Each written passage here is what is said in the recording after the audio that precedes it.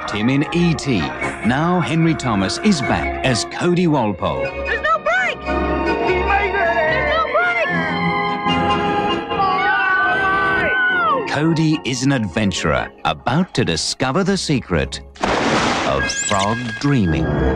Guys, what do you know about a pond 5 miles east of Devil's Knob?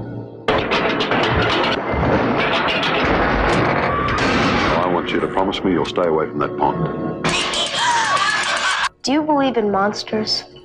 Some for 20 years. I was married to one. First you dance with the devil. Then you find out about Donkey. Cody, just hang on. This is going too far. That thing could be 1,000 feet deep if there's a bottom at all. I reckon I got about 3 minutes worth of air down there.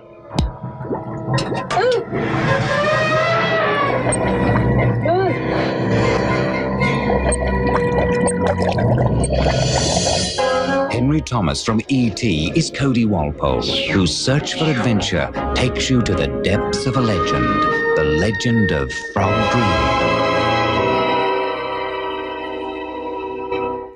Hello, this is Lee from Diabolique, here with the second instalment of this podcast, where we're talking to film critics, historians, writers, academics, curators, programmers, etc., discussing their passions and loves and what they're working on. Today, we are lucky to have Melbourne-based Jarret Gahan, who is a film critic, commentator, programmer, and award-winning documentarian from Melbourne, Australia, which I already just said. He's the editor-in-chief on the Monster Fest site, a podcast correspondent at Good Movie Monday, and a filmmaker for the last 2 decades. His award-winning documentary feature, Gone Lesbo Gone, the untold tale of an unseen film, has played festivals the world over and focuses on Andrew Leopold's cult film Lesbo A Go-Go, the film on which he also served as cinematographer. Aside from features, Jarret has worked in various capacities, from director to cinematographer to editor to commentator, on numerous promotional and supplemental featurettes for such local and international labels as Monster Pictures, Umbrella Entertainment, Madman Entertainment, Vestron Video Collectors Series, Kino Lorber, Bounty Films, Platinum, Cult Edition, Severin Films, Second Sight Films, Wild Eye Releasing, and 88 Films. He's currently co-producing and shooting the second series of the wildly popular web series video Hoarders. Hello, Jarret. Welcome. Thanks, Lee. I always love when someone has to say the title of that documentary I made, because it's an outrageous mouthful. I think that was part of the intention. I was like, yeah, just make it as big a ridiculous a title as you can, and people are going to have to some extent, say it at some point in time. Most people just cut it down to Gone Lesbo Gone, but when I hear the full title read out, it gives me a laugh. Well, How you going, man? I'm good, and as you know, I'm a big fan of long titles. You know, like my obsession with things like the effect of gamma rays on Man on the Moon, Marigolds, and all those, you know, those lengthy film titles that came around. How are you? I'm good. We're both. It's a bit crazy at the time of this recording. We're in isolation, and you know, all this sort of quarantine thing happening, but we're still doing our work, aren't we? We are. I think we're finding new work to do because we've got more time and maybe a little bit more focus as well. Absolutely. So I wanted to start, Jarret, with one of the core things that you do multiple things as your bio suggests, but one of the core things you do is working on supplement features for releases. And one that I've got in my hand right now is the Frog Dreaming release, which, you know, was really heavily welcomed by fans of this film. It's a childhood favourite of a whole bunch of people. So once it finally got released, it had these beautiful features that some of which you were responsible for. So can you walk us through that? When was the first time you saw that movie? Why did it resonate? And what did you work on as far as that release goes? Right, well, Frog Dreaming, I remember when it came out on video through Roadshow Home Video back in the mid-'80s, and it was like, I as a kid, I grew up being obsessed with E.T. I think most kids that grew up through, you know, the early 80s loved E.T. So Henry Thomas, you know, transplanted in the Australian sort of outback or regional community, as it is in this film, was really exciting to me, because it was like you had Elliot in Australia, and that's pretty damn cool. So I think that was my draw to the movie, but I also liked that it had this sort of folklore sensibility about it. Yeah. Although it was probably a little bit, I don't know what the word is, cultural appropriation with regards to Aboriginal culture in it. But, I mean, in that era, it was it was fresh to me. I was quite young, but that was interesting as well because I think that was probably one of the first films that opened my eyes to Aboriginal, Indigenous Australian culture. Okay. And so there was a lot of aspects of it that I really, really enjoyed, and I always liked, kids' adventure films, like The Goonies in that era. So the idea of having something Australian like that was really appealing, and it was one of those few films that I grew up as a horror kid. I watched horror movies from the day I was born, really. But that was that movie that had elements of, sort of genre sensibilities, like a few different horror elements in addition to the folklore elements, which were quite spooky as well. Yeah, and hero as friends had seen. Kids as heroes, which resonated as well with you as well. Absolutely, yeah. And so seeing that and being able to talk about that with kids my own age that were allowed to see this movie, that was really cool. And then I remember, I think we went away for like school camp, but we weren't roughing it. We weren't intense. We were in like cabins and that, but we'd have a movie night. We'd all, join up for the movie night. And I recall that at least two of the camps they played Frog Dreaming. One of them they played Roxanne, which was awesome. Right. Steve Martin, Darryl Hannah, Roxanne. I love that movie. So it was do I. sort of seemingly quite inappropriate for children to watch. And I don't know when it was, 1987 or so. Could have been worse. They could have played Pennies from Heaven, which would be far more inappropriate. yeah, totally, absolutely. But yeah, so and seeing it again with a group of kids and going, wow, kids were like generally frightened watching it, and I was thinking, man, this isn't scary, but it was feeding off that energy of other people and how they reacted to the movie, and so I think it really had a crucial part in my early development. Cool. And being able to have that shared experience with other people over a movie, because, God, when I was like having sleepovers, by the time I think it was 9 or something, you'd start off with something soft like The Adventures of Baron Munchausen or Batman, Tim Burton's Batman, and then slowly creep into something like Texas Chainsaw Massacre or the, slightly lesser known Slaughterhouse. Mm-hmm. And then my friends would just like be scared wanting to call their mum. But yeah, going back to Frog Dreaming, so the opportunity I was given by Leon O'Regan, who's the production manager at Umbrella Entertainment, mm-hmm. and he initially came to me with regards to shooting an interview with Rachel Friend, and I said, look, yeah, what's it for? And I kind of immediately knew, and he's like, well, are you interested? And I'm like, yeah, what is it? And then he said Frog Dreaming, I was like, oh my God, Frog Dreaming is coming to Blu-ray. Like, they're actually going to rescan it. It's going to be in its right aspect ratio.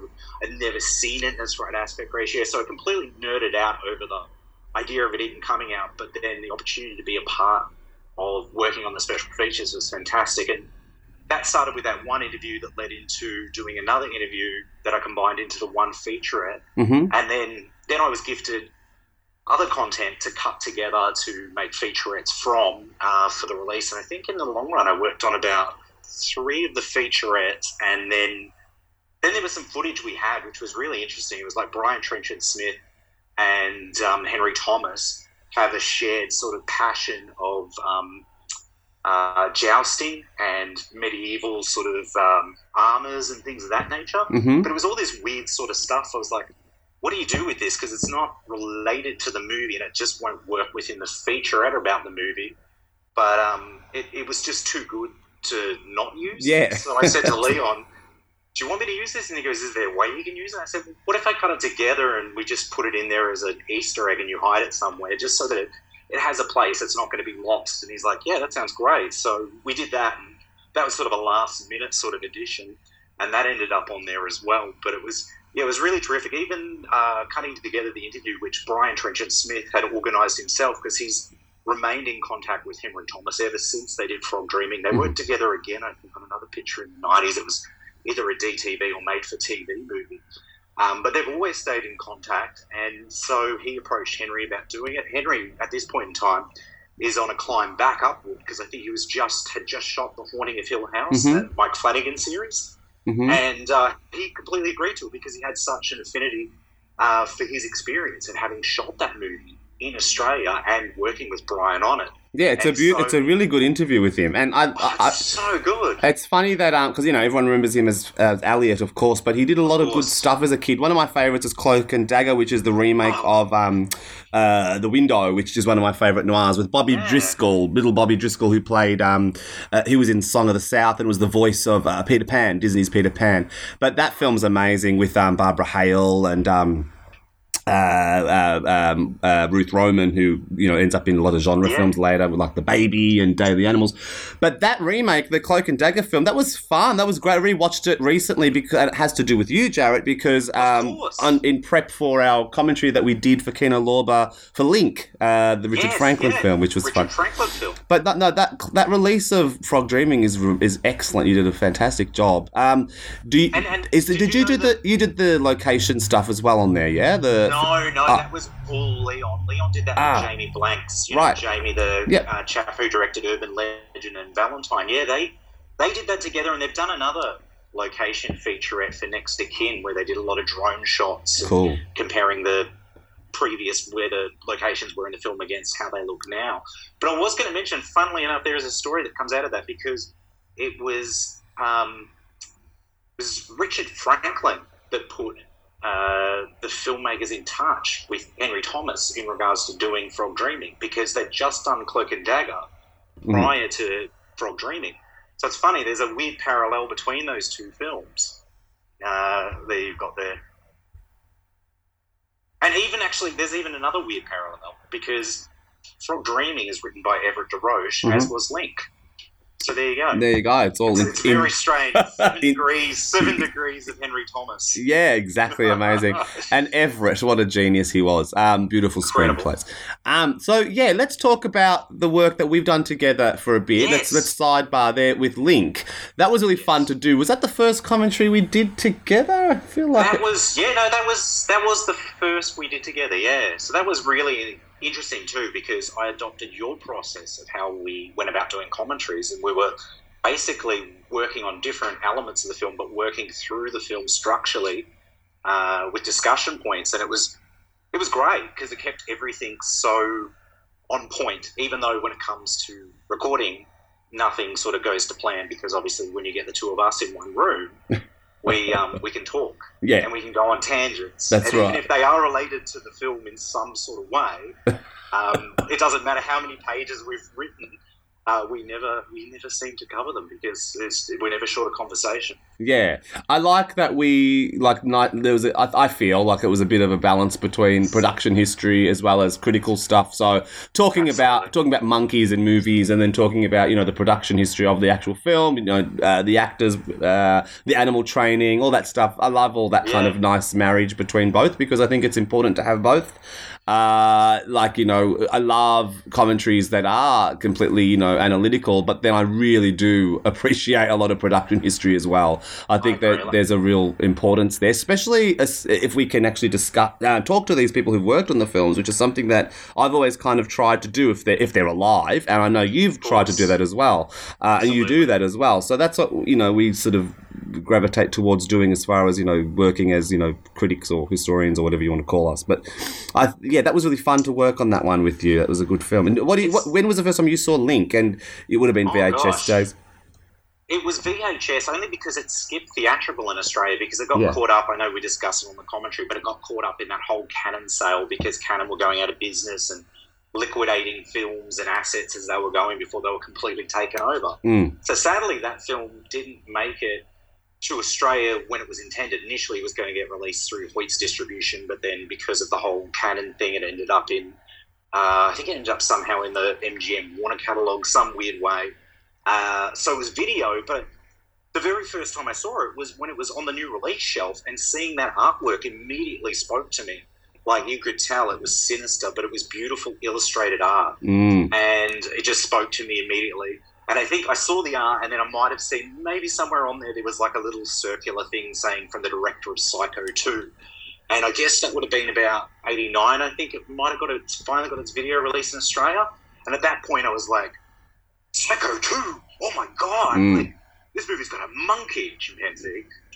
You know, and that's from the director of Psycho 2. I've got to see this movie. And I watched it with my old man and just immediately loved it. In fact, that was kind of a bit of a gateway to Terence Stamp as an actor for me too, actually going back and watching stuff with Terence Stamp in it, because he was seemingly new to me. I hadn't seen him in anything at that point in time, so that was great. Whereas obviously Elizabeth Shue, I'd seen her in everything growing up. You know, Karate Kid, not quite like how you see her in Link, though. Yes. Which was a real eye-opener. So you bypassed something like Superman as a kid? Oh, I forget, of course, Superman. I actually only revisited Superman recently purely because of the whole, I'm on a Hackman binge at the moment, cool. So I've got to watch all Hackman regardless of whether it's something amazing like even if it's canon Superman, the fourth one. Superman for the Quest for Peace. Yeah, well, I did watch Loose Cannons with Dan Aykroyd, directed by Bob Clark, the famous Bob Clark of Porky's and Black Christmas. Mm-hmm. And Loose Cannons, sadly, is a far cry from any of his catalogue of films. But but when you go deep with an actor or a director, you kind of got to explore the complete filmography. You can't just sort of pick and choose. You've got to watch it all. Yep. It gives you a deeper appreciation for the stuff they did extremely well, and it gives you an appreciation for the point in their career they were at the time and why they may have chosen to do that particular project.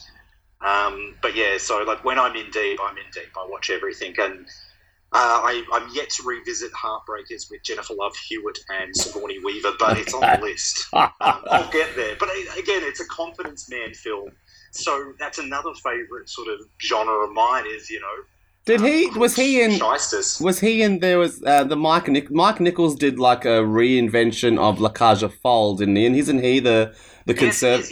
Yeah, the Birdcage. The Birdcage. Nathan Lane and Robin Williams. Yes, Jesus. Absolutely. Christ. Again, that's on my list as well. And Diane Wiest. Yeah, I think she's severely underused. That's it. Yeah, no, that is on the list too to get to. But admittedly, I only saw it once on video and wasn't super plussed by it. I think it was it was that era where basically the Americans remade anything that was remotely popular in Europe or France. Three Fugitives, for instance. Yeah, it's just bizarre that the musical hasn't had a film adaptation, which is always dumbfounded me. The Harvey Fierstein, Jerry Herman musicals never had a film adaptation. Yeah, I don't know. It's very strange, but that film was very underwhelming. The Birdcage, because I remember I love Mike Nichols, and even into that period of the 90s, I think we're both big champions of Wolf from '94. Oh God, yes. Brilliant performance from Spade. Oh God, yeah. Talks about Nicholson, but Spader. Yeah, absolutely. Spader in that career, that part in his career where he was just a prick. Yeah. I love that. I love that how he went from being the prick into being a nice guy, and then now he's just, I don't know. Now he's a lot of TV movies. On the topic of Spade, one of my favourites of his is a made-for-TV movie called The Killer in the Family with Robert Mitchum, and he goes from so basically it's three brothers. Get this as a cast. It's as brothers. It's got James Spader, Lance Kerwin, and Eric Stoltz as three brothers, and they're all the sons of Robert Mitchum, who's like a no-hoper jailbird who is planning a breakout. And what happens is the two younger brothers are kind of already fuck-ups, but the James Spader character's, he excels in school and he's trying to do good, but then he becomes the full-on sort of crazy one as the plot progresses, because he ends up becoming someone who gets a taste for the crime element, or becoming a killer. And he's terrific because he starts off as a nice sort of good guy and then ends up becoming a prick. But he did that really well. Like even in Endless Love, which is one of his earliest films, he's Brooke Shields' brother, and he's like prissy and not exactly the most likable guy. And that keeps going. But then Tough Turf, he pops up as kind of the hero, and I love Tough Turf. Yeah. That was weird actually, because that was what Tough Turf would have been about 85. Yeah, I think it's a year after Children of the Corn, which the director did before. Right, okay, that makes sense, because they're both New World films as well, from memory. Yeah. And it's funny too, because you had Spader doing that type of role where he is this out-of-town kid that comes into this environment where he has to, sort of fit in, but at the same time, he's not willing to kind of compromise his own identity to do that. Mm-hmm. And in the process, he manages to change Kim Richards from Real Housewives of Beverly Hills and Assault on Precinct 13. But and don't forget Devil Dog Hound of Hell. Of course. How could we forget? But I was going to say that very same time, I think maybe even that same year, if not a year prior, I think it's about the same year he did that film, The New Kids, which had a similar sort of story about two kids from out of town whose parents die. One of the parents is Tom Adkins, who's in the movie for like 5 minutes, if that, heartbreaking.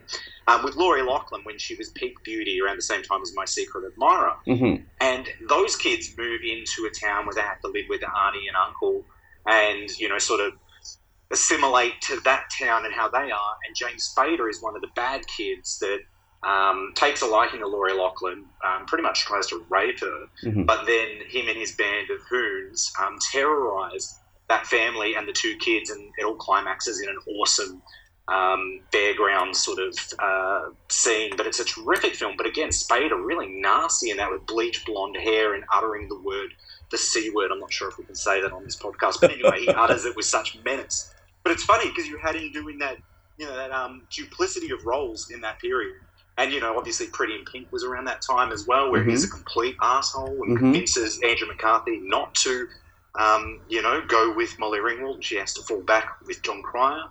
Got a big soft spot for that film. But, yeah, Spader, he's just incredible. Like, he truly is. I agree. And I don't know how we got to talking about him. I think we jumped from Mark Nichols. But I love him in Wolf. And if you rewatch Wolf and then watch it simultaneously with Company of Wolves, the actor who plays the sort of the huntsman werewolf at the ending that seduces Rosalie, and in turn she becomes a wolf with him. His mannerisms definitely feed into Spader's performance. There's a whole thing where if you watch James Spader when he's just sort of becoming lycanthropic and he's interrogating Michelle Pfeiffer, he starts to twitch and do this really beautiful sort of gesturing like a dog does when you sort of talk to them. And it's very similar, very likened to the guy who was a ballerino in Company of Wolves, doing that sort of same physicality. It's really beautiful to watch them simultaneously because they're quite nice performances, and they're kind of nice companion performances there. But I love to literally do those back to back now, because I only watched Wolf maybe 2 years ago, I think, when Indicator put out a Blu-ray. Yeah, it's so nice. Stunning. Yeah. Looks magnificent. But it's been a while since I watched Neil Jordan's Company of Wolves, and it is my favourite of Neil Jordan's work, and I think that guy is such an incredible filmmaker. And he's still making interesting films. Neil Jordan's just a sort of uncompromising filmmaker. I really like it. I really like what he's done. Absolutely. Even when he's on like a big, studio piece like Interview with the Vampire, he really held to his own vision, even though that was completely friggin' ravaged by, input by so many different forces that be. So going back to our commentaries that we've done together, we've done Link. We also did, because I want to tie it back to something that you did on your own. So how many commentaries have we done together before you have done your first on your own? Because your solo effort is coming out soonish, I'm guessing. It kind of is. I actually literally just signed the release form a few days ago, which is weird because I recorded it in September last year.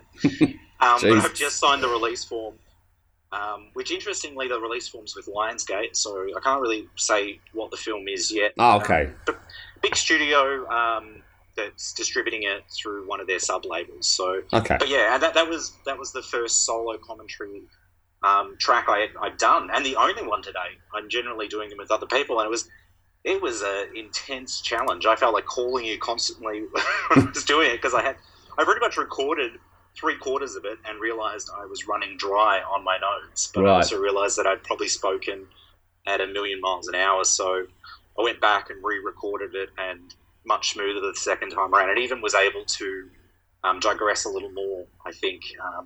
Which, it was challenging that first time doing it, because I guess you're not for me, I wasn't kind of aware as to where my tangents would end up, because I didn't have anyone to kind of cut me short on it. Right. So I was like, but yeah, the second time around it kind of came together, but it was really exciting doing it, and I can't wait for the release. Yeah, I can't wait to see it. Another childhood favourite for me. Yeah, cool. Good stuff. It is fun to bounce off another person, absolutely. So we've done Link, and we've done Jenny, which is the Marlo Thomas film with Alan Alda. We've done Baby Blood, the 1990 French gore film, which is stunning. I rewatched that actually after sort of, working on it with you, and loved it even more. It's a really, really cool film, really kind of, relentless, gore-soaked. I think it is that, and that's another one of my kind of favourite genres, even though it's I don't think we even discussed it on the commentary as such, is that whole escalation factor film, like where you've got like After Hours, the Scorsese film, you know, or I'm trying to think of other ones, but where one event leads to another event and it just spirals, and you're watching it like almost in real time as the things move through, and it's just the most unrelenting experience, because at the end you just like kind of catch your breath and you're like, wow, that was crazy. Maybe I should do it again. Yeah. But I since we did the commentary, I haven't gone back and watched Baby Blood yet. I've been meaning to, because I've got the Kino Lorber Blu-ray waiting there. Mm-hmm. I have gone back and watched Link since, which was terrific, rewatching it, and actually watching all the other content that was on the disc. Oh, yeah. That they put on there. Absolutely beautiful which is stuff. amazing. Yeah. That was care of Mark Hartley. He had access to that stuff. Yeah, I believe so, because he was a friend of Richard Franklin before Richard passed, so I think he actually inherited quite a bit of stuff. So it was good that he was able to put it to use and share it with everybody. Absolutely. Yeah. Thank God. Like, that's really good stuff. The other one we did... What else did we do? I'm bloody going blank. I feel like it was Jetty. I feel like have we only done the 3 together? I don't think so. I think there's one more. I feel like there's one more. I think it's like a... Oh my God, I've gone blank. I am so sorry. I should have had the list written down. Let's have... But I feel like there's one more. I really do. So maybe if someone out there can remind us, that'd be great. But I do distinctly remember one more, because I feel like there was another time where we got together and discussed a film. We were both excited about people involved in the film. We were ranting about different things in the pre sort of, you know, research mode that we were doing. But I can't remember for the life of me what it was. But yeah, so what else have you worked on as far as home entertainment releases? And then I want to start talking about Monster Fest and Monster Pictures and what you're working there. But outside of Frog Dreaming, let's talk about other things you worked on that are films, retrospective. Yeah, of course. I've done, like you just mentioned, I've done a lot of contemporary stuff, whether it's EPKs for upcoming movies or features for films that have just sort of come out. But in terms of rep content, I've done quite a bit of stuff with Umbrella that ranges from... I did Death Warmed Up. I did an interview with David Letch, who plays Spider in the film. Now, that was actually shot by another chap that was in New Zealand at the time, but that was sent over to me, and I cut it and turned it. It's actually probably one of the best things I think I've ever worked on, because I have a really huge soft spot again for that movie, because that movie was banned in Queensland, and I lived in Queensland from age 5 through to 22 or so. So I was there during that Sergio Jokipeterson era when anything that was good got banned, whether it was The Last Temptation of Christ from Scorsese or whether it was Slugs. These movies were banned. So it was weird that Death Warmed Up had been advertised on CBS Fox video releases, and I was amped to see this movie, but just never came out. And so it wasn't until probably in the mid-90s that I got to see it, when I rented it from Trash Video in Queensland, which was a video store that Andrew Leavold ran. That's when I first met Andrew, through that video store.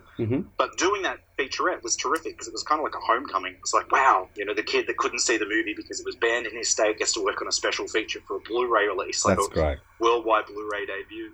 That was a lot of fun. And then I did worked on the Vincent Ward film, The Navigator. So that was put out by Umbrella, and they put out a release that was, in my mind, the definitive release of the movie, because they actually got content with Vincent Ward, and I cut together an interview for that with him. That was a lot of fun. And then there was, gosh, what else? Oh, I did an Aussie film, which unfortunately only got a DVD release, which was a shame, called Goodbye Paradise, which is kind of a very pulpy detective noir film that was shot in Surfers Paradise back in the early 80s.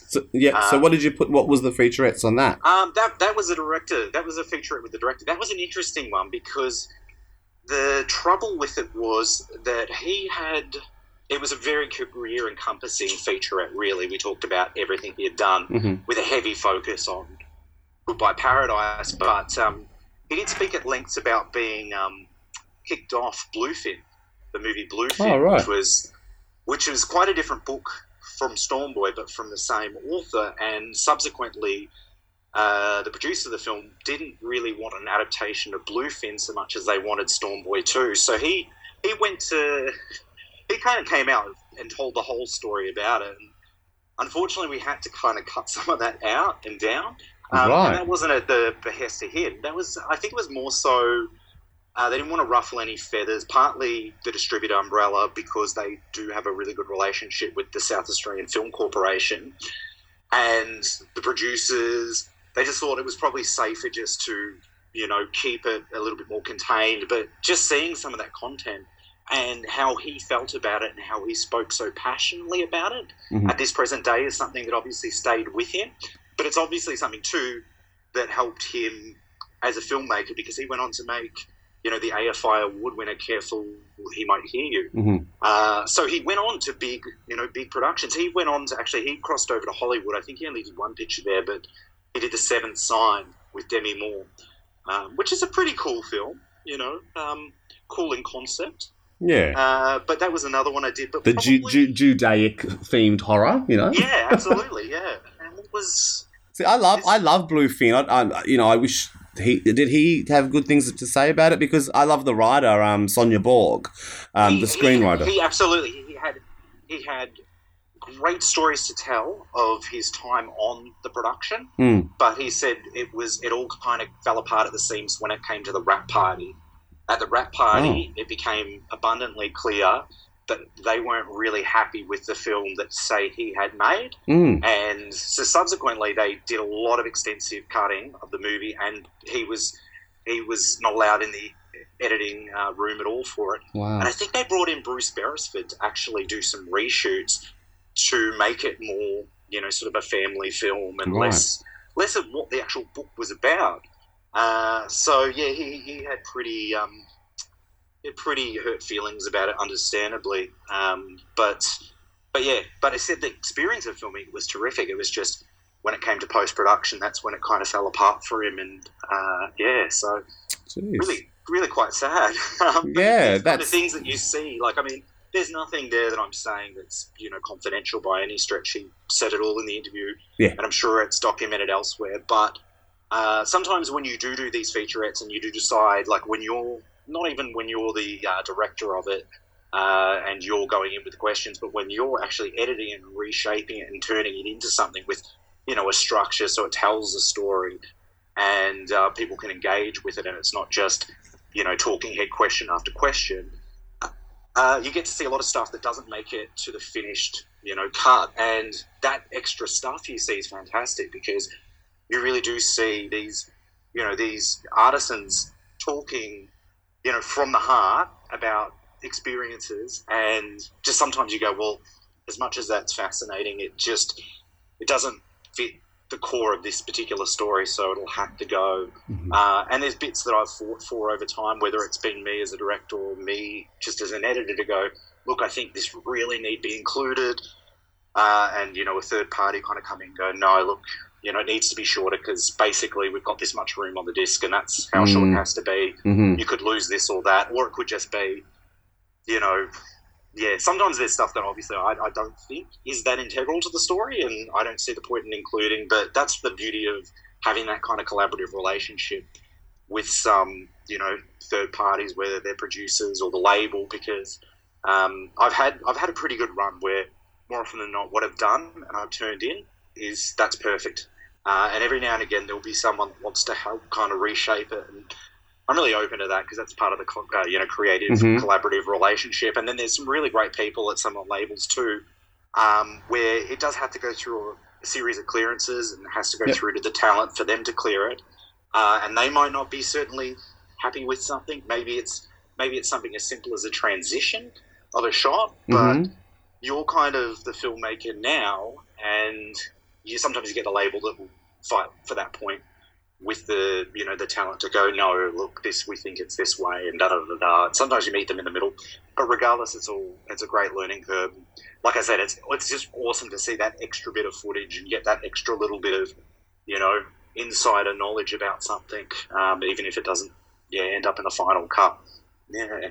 Absolutely. So have you personally had, like, instead of, like, time restraints on, like, you know, certain featurettes can't fit certain, you know, bandwidth of a disc or whatever, but other than that, have you actually had, you know, say, for instance, if you've interviewed certain talent, them kind of going, oh, you know, in retrospect, maybe I didn't want to say that, can you please not have that involved, or can you cut all this stuff, that kind of thing, where they kind of regret what they've said or maybe rethought what they've said and don't really want it on a featurette as a final product? Absolutely. Yeah. Absolutely. I won't name names. No, don't. There was someone that made a joke that likened a scenario to Nazi Germany. Okay. And then sort of kind of made this thing, well, you know, Hitler was a person, so, you know, even though he was flawed, he was a person, and yeah, you know, I think it was received okay when we were shooting it because we kind of understood it in the greater context of everything. But when it ended up on the featurette in that first pass cut, they're like, yeah, I don't know if I want myself associated with being, you know, pro-Nazi or something. Right, or humanising Hitler or something. Absolutely, absolutely. Yeah. So there's been instances where that sort of stuff has happened. Then occasionally there's someone that might tell a story and then realise maybe they shouldn't have said so much, like about how someone got a certain, you know, role on a movie. You know, and how perhaps, like, you know, a casting couch or something was used, and even though that person wasn't the person who instigated, but was the person that said that's how they ended up in my movie, that stuff has to obviously come out as well, unfortunately. But again, yeah, it's really exciting hearing those stories, and you know, and I have complete respect. Like, I more often than not when I'm going through it, I'm like, would you be happy? Like, me personally, would I be happy with that being sort of documented now that, you know, that can be ripped and uploaded to YouTube? Anything you say can be sort of taken out of context when it's not part of that featurette.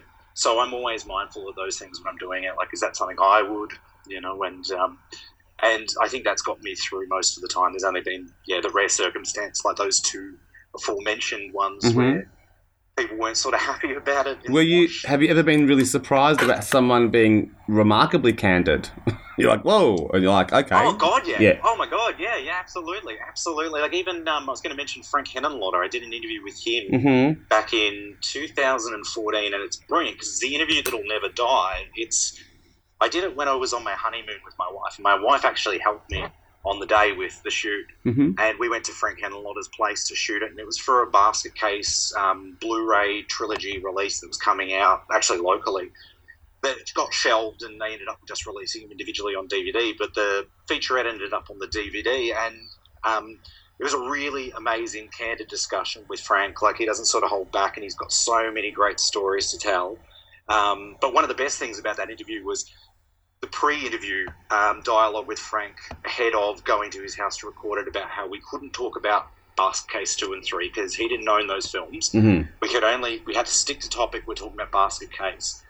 We talked about his entire catalogue of films, and we talked about Basket Case 2 and 3 at length. I think once I was there and we were in that environment and he felt comfortable, but also I think too, once he realised he wasn't just talking to someone that was possibly looking just for dirt to put stuff out, that someone that was genuinely interested, he was really open to talking. And I think we had an allocated window of maybe it was like an hour, and we ended up being there for like 2 hours or so, and Frank didn't want us to leave. Like, he was, you know, telling us like tips of places to go, as well as showing us, you know, awesome, you know, collectible paraphernalia from some of his films. So yeah, he was. Did really, you get really to cool. see Belial? I did. I got a picture with him. It's amazing too, because he is such a passionate guy that wears his history on his sleeve. Like, his entire little apartment, which is a little apartment, but it's in Greenwich Village, so it's, you know, amazing location. It is decked out with posters, videos, prosthetics, you know, like Belial, you know, decaying prosthetic Belial. Fabulous. And it's just amazing, like, you know, and you're like, that's really cool. That's like Dick Miller, you know, when I went to Dick Miller's house, and he was the kind of, you know, actor that was so proud of his body of work of films that he had the posters on the wall. He had his dogs named after characters from Gremlins. You know, he really lived it.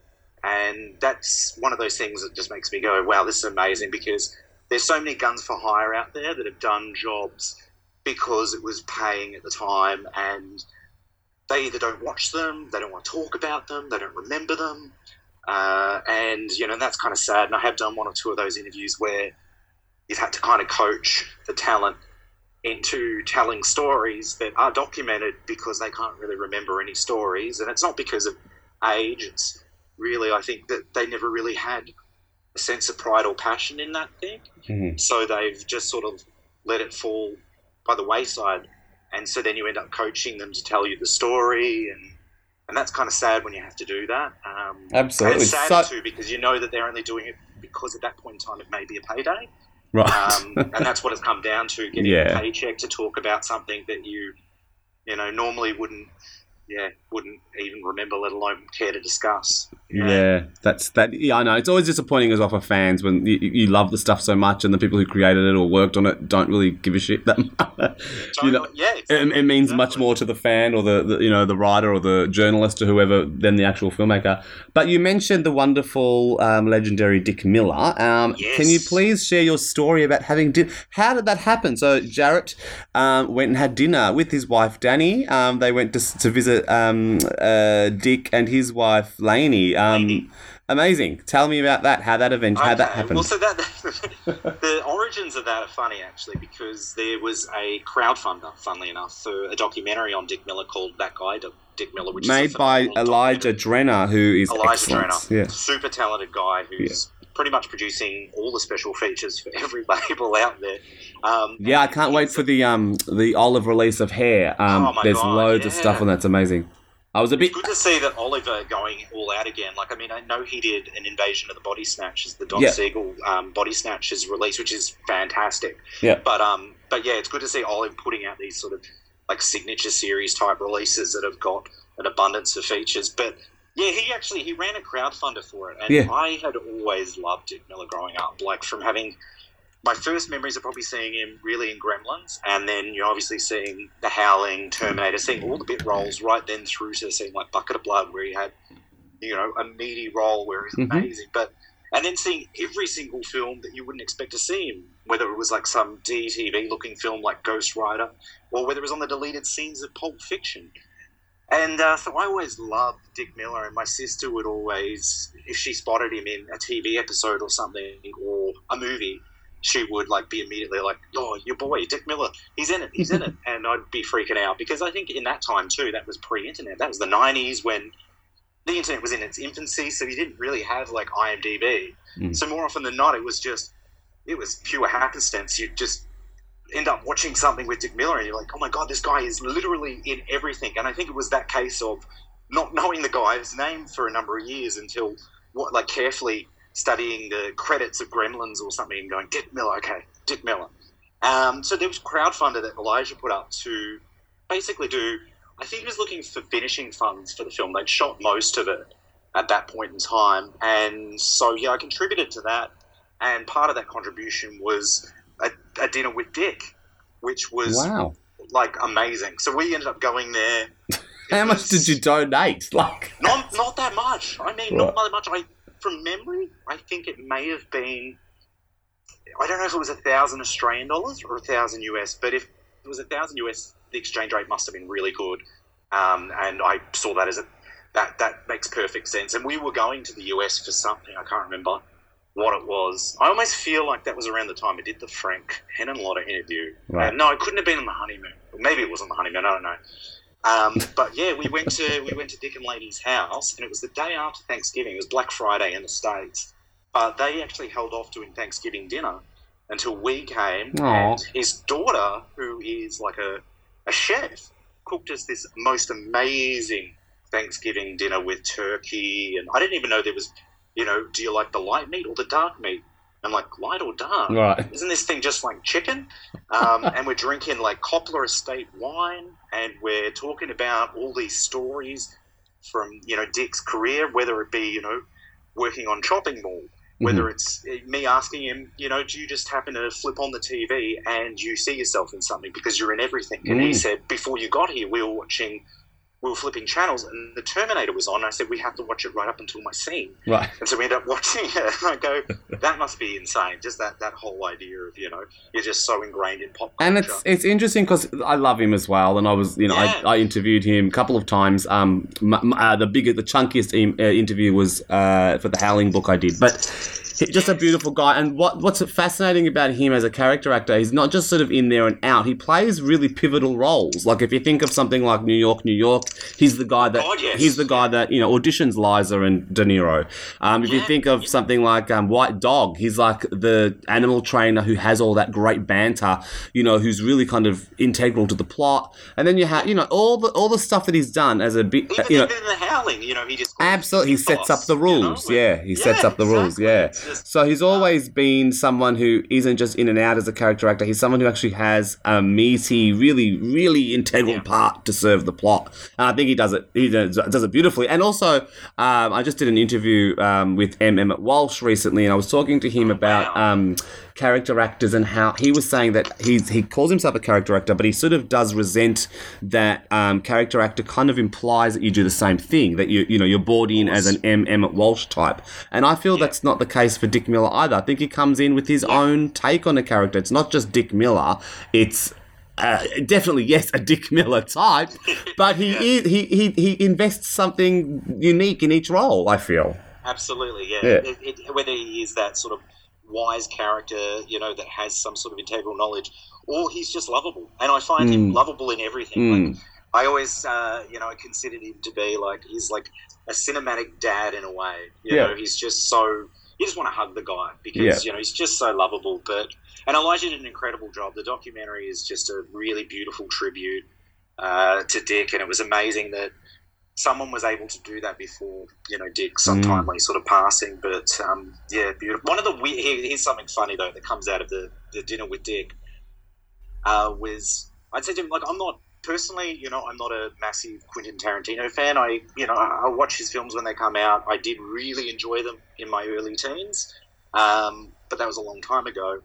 But I always was intrigued about the fact that I knew that Quentin had chased him for Pulp Fiction and written the character Monster Joe around him. And then when Pulp Fiction came out, of course, you never see Monster Joe. He's referred to, but you don't see him. And it wasn't until, I think it was actually the Laserdisc and the video came out and they had some deleted scenes, you saw Dick Miller in this Monster Joe. You saw the character and you're like, wow, okay, so they actually did shoot this stuff. And I said to him, look, you've been in a lot of movies, but undoubtedly probably one of the biggest films that you were in, Pulp Fiction, you were cut out of. How did you sort of feel about that, and what was that experience like? And he'd said he was actually invited to the premiere of the film and still at that point in time thought he was in the film, and he was talking to someone at the time, I can't remember whom, and Quentin kind of runs over and sort of taps him and goes, Dick, look, I'm really sorry, but I'm just going to tell you this, we actually cut your scenes out of the film. And he said, and that was before we watched the movie. And he goes, and then we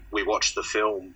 And he said, yeah. And he goes, at the time, it was sad and disappointing because we were there and I was looking forward to seeing it. And he goes, but in the years that had gone by, and as that film had gained so much, momentum as this cult classic, he kind of felt cheated about it, particularly too because Quentin had headhunted him for the role and written the role around him, and then, he's lost from the film, which is a damn shame. Yeah. And why was he not called Walter Paisley? Come on, Quentin. Yeah, exactly.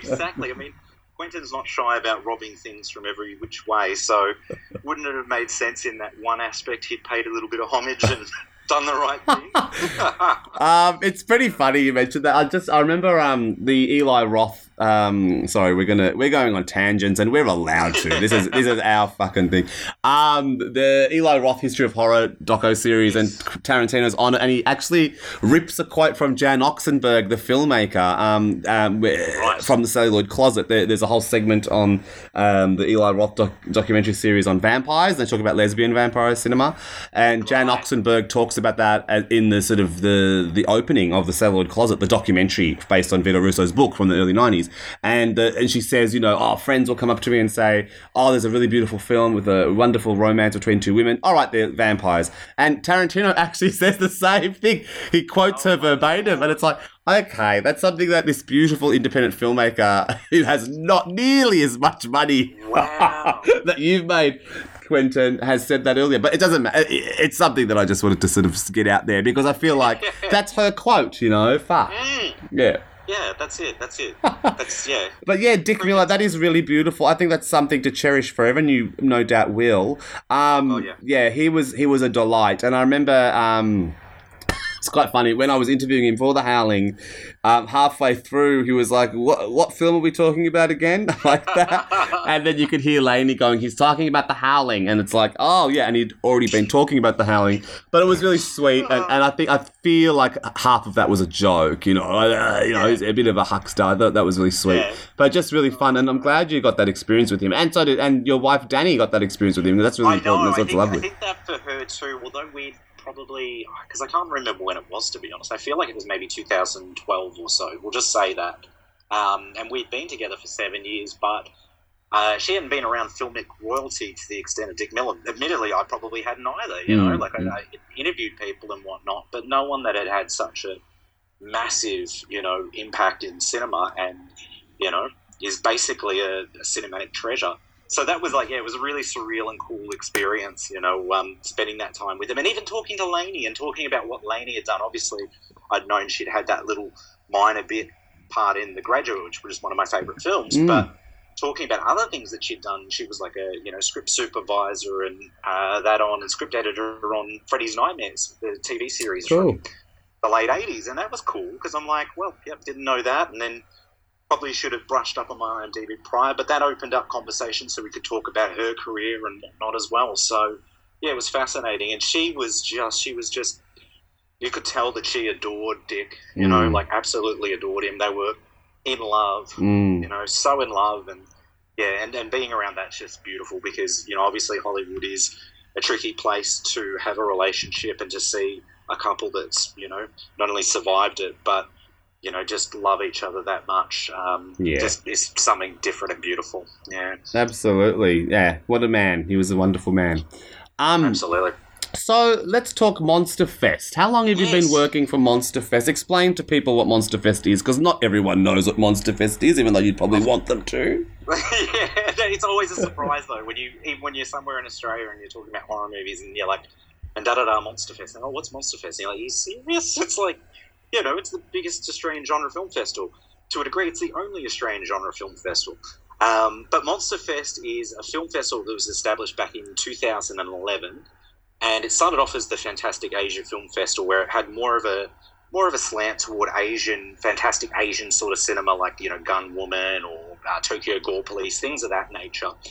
But as sort of time went on, within the first 2 years of it changed its title and it broadened its scope so it could encompass more genre cinema. So that allowed for, rep films to be, spotlighted, as well as the newest sort of freshest genre films coming out of either Australia or from any other country in the world.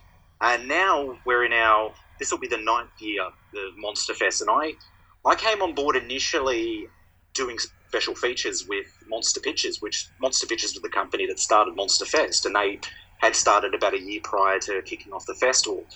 And they saw an opportunity to start a festival because they're like, we're releasing these films, but where are these films playing outside of midnight programming, at these sort of other film festivals where they can kind of get ignored?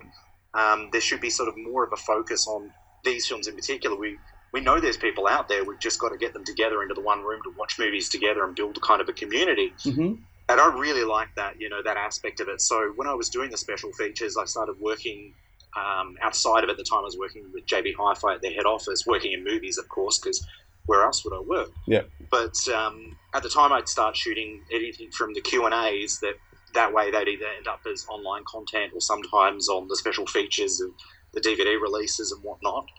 And then it got to a point where I think that I was just sort of had such a collaborative relationship with them. They were bringing me in for meetings to discuss plans for the festival or even the distribution side of the business. And they basically said, look, as soon as there's a possibility to get you in full time, we want to do that. Is that something you want to do? And I was in a very cushy job with JB. They paid pretty good money. They got a lot of free stuff, like DVDs and Blu-rays where most of my income goes. But the idea of being a part of something with people that were very passionate about what they were doing was too big a draw for me. And when that opportunity came, I didn't even need to really think about it. I did, though. I quickly thought about it because I had to confirm with the wife. I'm going to make a pretty big life decision right now. And she was on board, and I sold it to her. I pitched it really well. And I think they gave me the weekend to think about it, but I'd made my mind up almost immediately. And and so it was. And then I began on July 4th, 2016 as a full-time employee with Monster, and I started off sort of working primarily as the guy that looked after the website, doing all the content, like all the articles and putting together all the social media and doing all the special features and things like that. And then that sort of led into programming for the festival. And then since which now, last year I was the festival director in the Queensland leg of the festival, which allowed me a little bit more freedom to change up the program and bring in some things that we hadn't done in Melbourne and weren't being done in other states. And host the Q&As and be sort of the go-to guy for the Brisbane leg. And cool. Yeah, it's been terrific. It's such an like amazing experience. Monster Fest. It's a year-round thing. Whenever we're not preparing for the festival, which seems like we are, like every week of the year we're leading up to the festival, but we're also doing special event screenings of mainly current films and trying to get talent on board for those to either be there for Q&As or do some pre-records or things of that nature. And then the rest of the time we're scouting movies for the festival and bouncing ideas as to what would be a pretty cool retrospective sort of program. Like we did some Carpenter films when they had the 4K restorations a couple of years back, and we did Carpenter-centric Carpenter trivia. Cool. Which was a lot of fun writing those questions with Ben, because we're huge John Carpenter fans like yourself, and so doing stuff like that was just phenomenal. So that, and Monster Fest effectively now is, and we're broadening it as we go. We've had to refine it over time because there's been different festival directors come in and things have changed, but we've always been committed to showcasing the latest Australian genre films, as well as shining a light on some of those forgotten Australian genre films, like 1988's 1988, Smoking If You've Got 'Em by Ray Bosley, and doing things of that nature, as well as trying to coordinate panels. And last year, of course, you did a lecture at Monster Fest on, TV. Was it? The very special episodes, yeah. Yeah. And so, you did that, and that was terrific. And then we did a panel with local sort of film commentators. And so we're trying to do more of that stuff as well. So do you enjoy? Do you enjoy? Obviously, you enjoy doing all the rep programming. Is that solely your?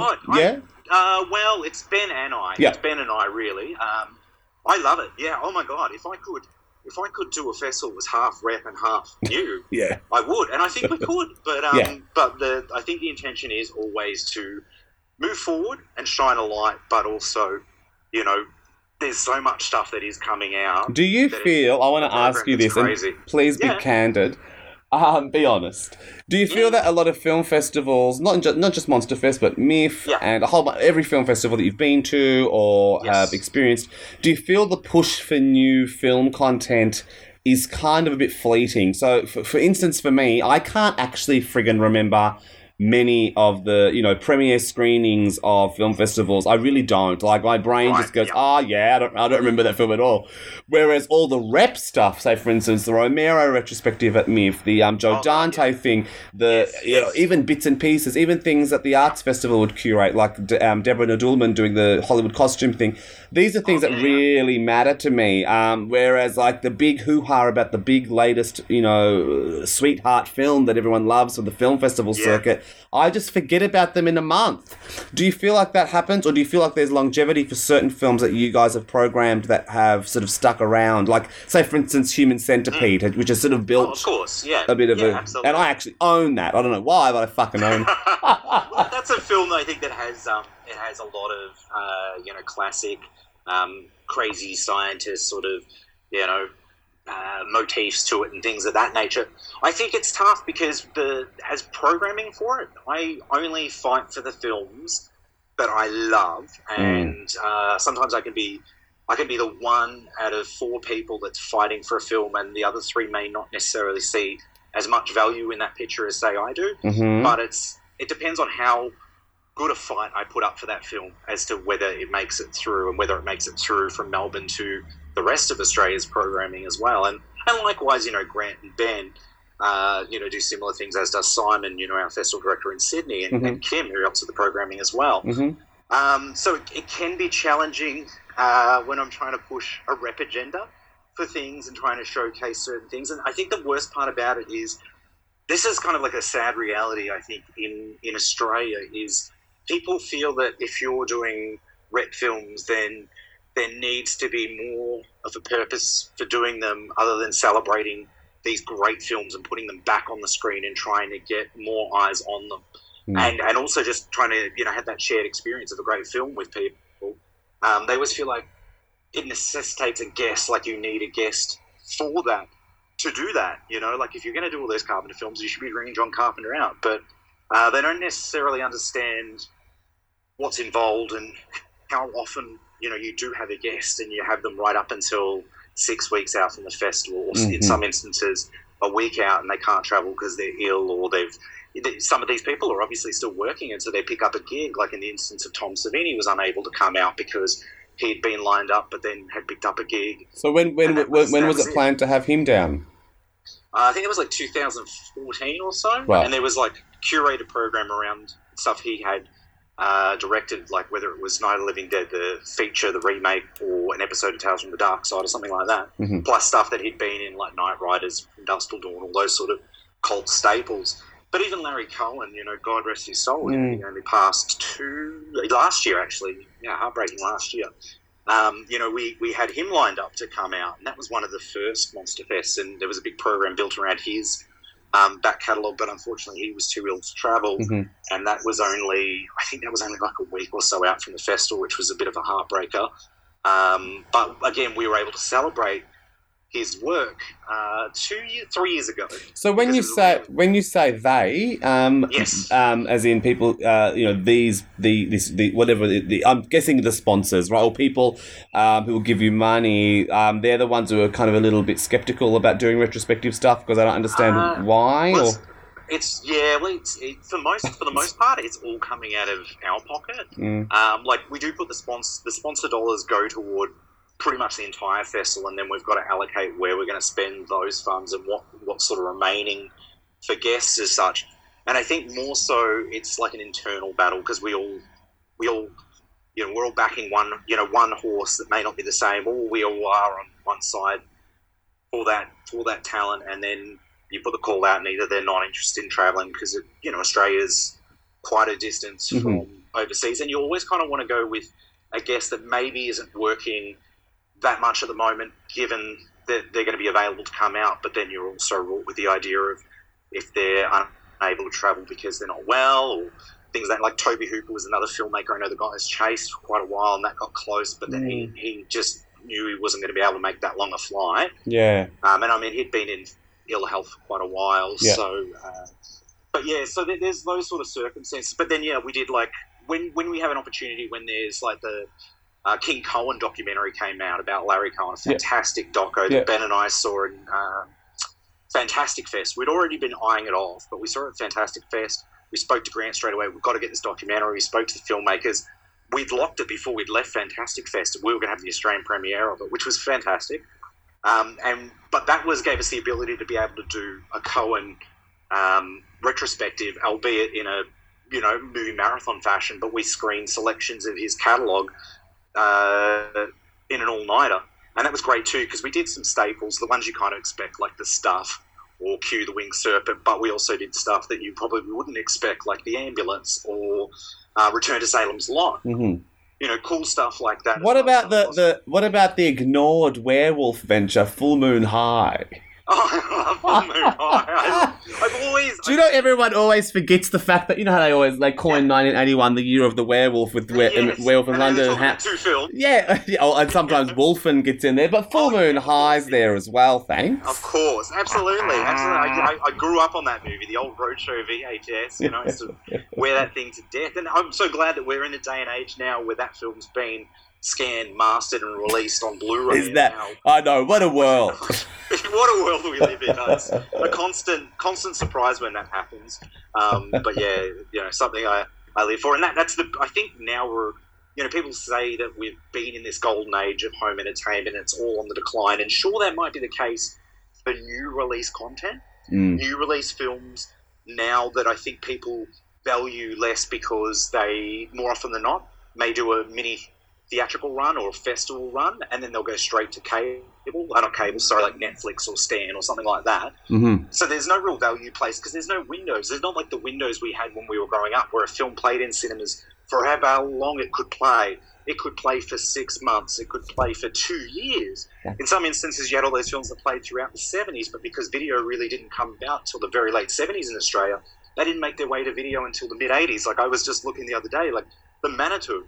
That movie, made in 1978, played theatrically, didn't even come out on video in Australia on Embassy Entertainment until 1985. And you're like, wow, that's longevity, and then it took like 35 years for it to make it to disc, to Blu-ray. Yeah, it's a beautiful print, the Scream Factory. Oh, it looks incredible. And it's another passion project that people have worked on it because they found, I think, that the audio materials didn't work, so they were able to go back to a Laserdisc release and get those Laserdisc audio elements and rebuild them from that to make that release. And it's interesting, that film, just bringing that up, it's like Girdler's last film before he died. Right. And, a major point in his career that he could have taken off where he could have gone to make a lot of, really big budget films. It was like on the way too, like Tony Curtis is in it and Susan Strasberg. But yeah, that was interesting, what you're talking about with the delay of that coming out on video. I think I think it was tied up with things such as his death. Of course. But yeah, really, really tragic.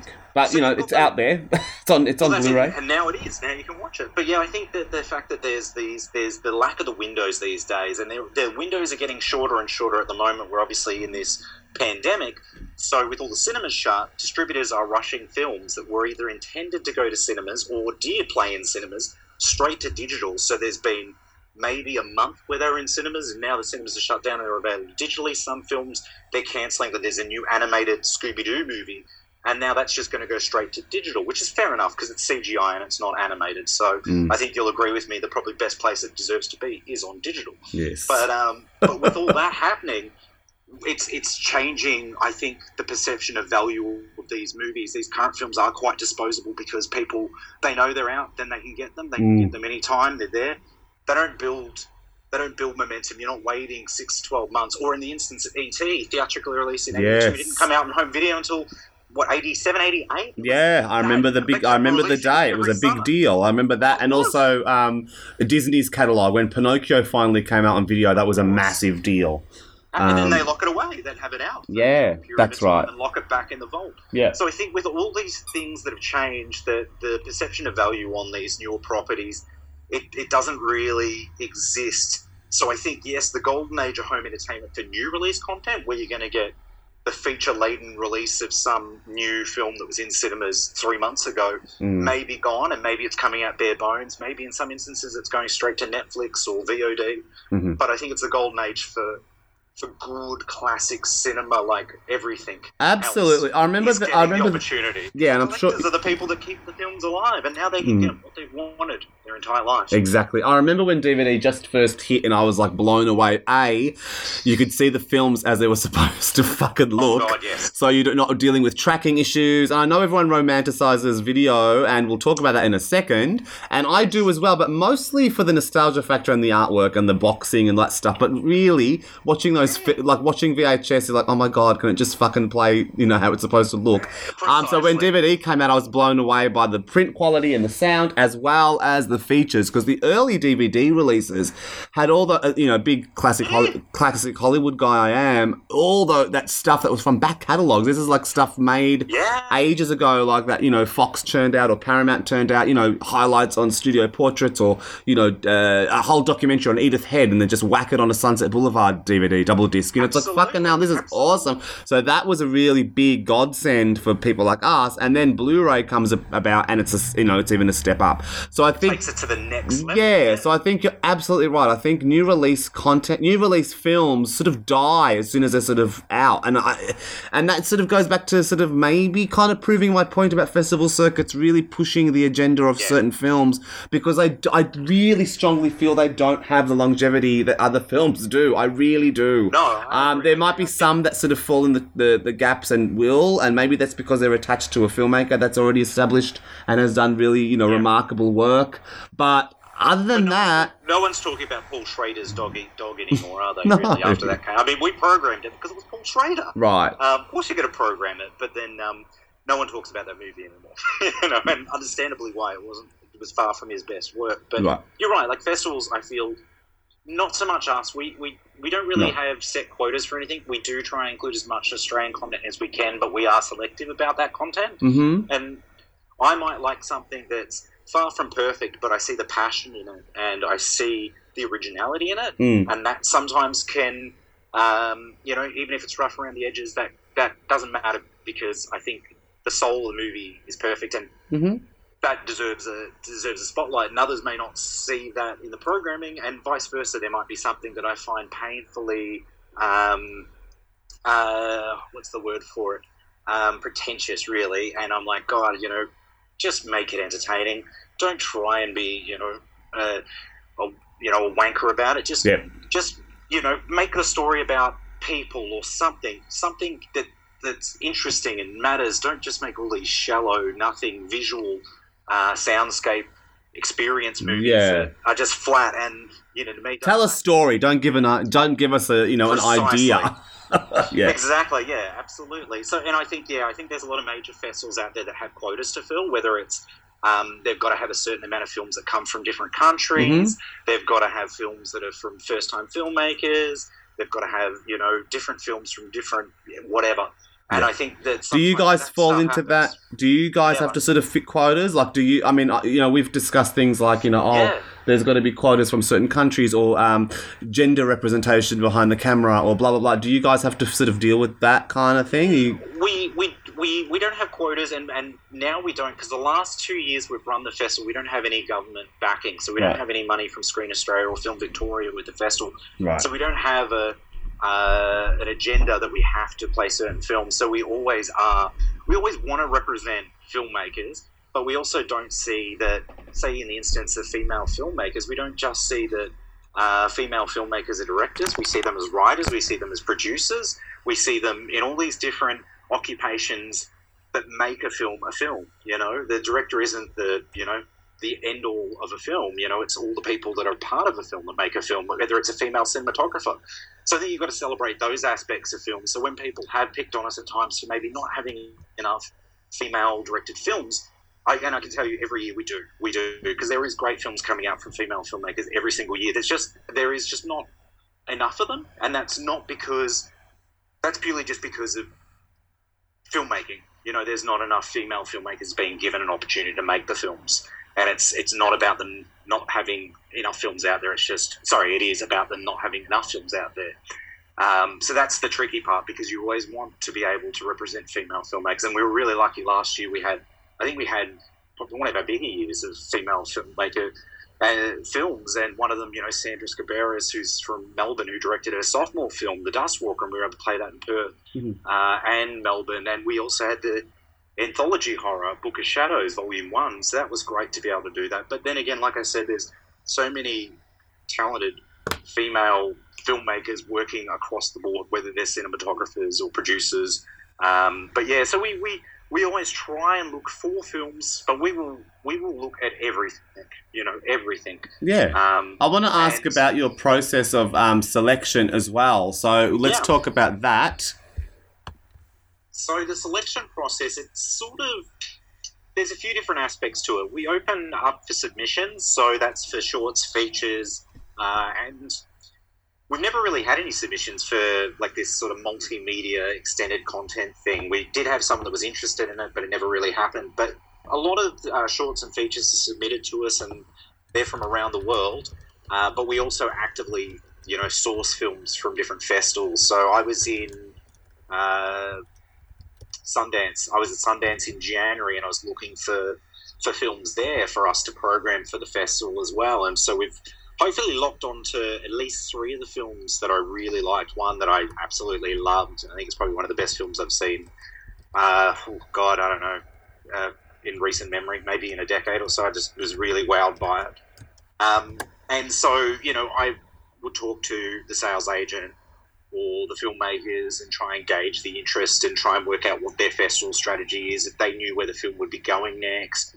Because that's the other thing too, is we're always ahead with other festivals in Australia that aren't genre-centric festivals, that are like your Melbourne International Film Festival, your Sydney Film Festival, but they have genre programs, so they're looking to, curate those programs with the same kind of films we are, the best genre films from around the world. So you're always trying to see those films first, trying to lock in that premiere, and then also try and sell the festival why it would be good for them to premiere their film at our festival, say, to MIF or somewhere like that, which, MIF's terrific and they've got a lot of great films, but there is a lot of films and the films can get lost amongst all those films, and particularly...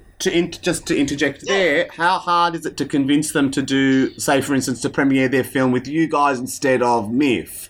Which, they might be like, what is Monster Fest? How do you, how do you sort of... And I think the longer that we've been going at it, now we kind of have a name with producers and sales agents that they're like, oh, no, we know about you. Cool. We would love to do it. Or, there has been an expression of interest from another festival. And, sometimes they can be completely oblivious to what is happening in Australia. So they might look at MIF because MIF's pretty much going to give them a guarantee of 3 sessions at a certain, rate or whatnot. Right. We're paying the same price, but we may not do as many sessions. But MIF has a huge patronage. There's a lot of passionate film goers that are going out. Some people that don't really go to the movies probably at all during the year, but will go and see as many films as they can during MIF because they kind of know that they're going to be what they perceive to be the best films that are coming out. So, we know those kind of audiences. It's always funny. It's like... the fleeting film goer. But, and it's always tough competing with the other film festivals for those films, but it's really trying to build that rapport with the filmmakers and with the producers and selling the festival as this is the best, home for your film. It's the best exposure you're getting to the audience. You're not having to cut through everything else to try and find your audience. We've got your audience right here and they're ready to see your film. So it's a lot of that. And in instances like Grant's, gone to Cannes several times to try and do exactly that, try and lock the films from an early point of, that might be, technically it's not a premiere there, it's like a market screening, so the film may premiere later in the year in Toronto or Venice or wherever, and establishing those relationships is the most important thing, and that's what Grant's been amazing at. He's got a lot of those people that he's talked to over the years, and he's been able to prove that the festival has done the right thing by them and for their film, and subsequently when they've got a new film in development, they'll talk to him. And that's sometimes there's been films where we've been on, since it's been in development, like Colour Out of Space, for instance, that hadn't even gone into production yet. And Grant had been on about this movie, we've got to get this film, and, going back and forth with XYZ or Spectravision, whoever was the production company, and trying to get that. And in the instance of Colour Out of Space, none of us actually had seen it, but we knew Richard Franklin, hadn't made a film for over 2 decades, but his back catalogue of film, phenomenal, Hardware, Dust Devil, and him doing H.P. Lovecraft and trying to do something he'd wanted to do for, decades. Richard Franklin? Did I say Richard Franklin? Yeah. I meant to say H.P. Lovecraft. No. Richard Stanley. Richard Stanley. Sorry about that. Richard Stanley.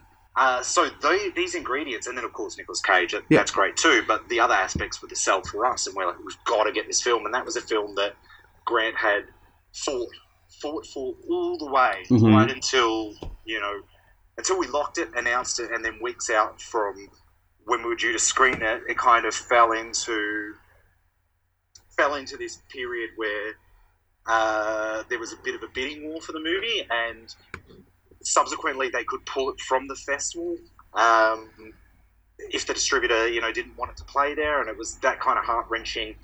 Oh no, we fought for this movie, and now we've announced it because it looked like it was all good to go ahead. Like, we've announced films and then they've had to be pulled because they did a deal with a distributor, and that distributor's gone, no, we've got a different strategy for the film. Mm-hmm. And sadly, sometimes when it's a major, that strategy basically means that they're going to put it on a shelf, and 6 months later they're going to dump it to DVD with no fanfare or anything. And you're like, hang on, what was the strategy? Why did you hold on to that movie? There was no strategy. But yeah, it's tricky. So selection is everything. It's from knowing people and being on the lookout for these films even before they're made, then seeing the finished product. And sometimes, of course, you've really championed this project, and then you've seen the finished film and you've gone, it's just not going to work for us, Right. So going back to your point about earlier, where you, like, say, for instance, Grant really championing Colour Out of Space, which I hear is amazing. I haven't seen it yet. You know me. It's great. Of course. The latest things I've seen is probably 1992, but no. The thing with you having to sort of push for a film or sort of really champion a film or really kind of get behind a movie. Can you give me some examples? And hopefully I've seen them. I doubt you're going to have seen them, but two that I can tell you from last year. two I can tell you from last year. The first one is a film that's just about to get released in the US digitally, which is perfect timing for the film. And it's one of my favourite type of films. It's like an apartment complex sort of thriller horror in that kind of Roman Polanski, the Tenant or Rosemary's Baby, or I've seen them, or The Sentinel. It's like that really contained sort of story, but there's something happening there that's what the hell's going on. That film's 1BR, this debut film from a writer-director, David Marmel. And the first thing that spoke to me was the title. It was like 1BR. I was like, oh my God, I like the title. I've got to know more. And I read the synopsis for it, and I said, this sounds fantastic. It got announced to premiere at Fantasia, and that was its world premiere. And I was like, well, it's got to be great that if it's getting picked up for Fantasia. And then I think we inquired about it, and they sent us a scene clip, and I was sold on the scene clip alone. I was like, we've got to try and get this. And then we got the screener, I think, a couple of days after Fantasia, because that's generally how they're done. Sometimes they don't want anyone seeing it before the world premiere. Mm-hmm. And we saw the screener, and I just loved it. And at that point, I think the screener we saw, they were waiting for clearance on one of the songs that they were licensing, and there was some work to be done on the colour grade, but it didn't matter because the essence, everything was there. It was amazing, and I loved it. And I remember speaking to Grant, and Grant was really on board. He really enjoyed it, but I think I convinced him to love it.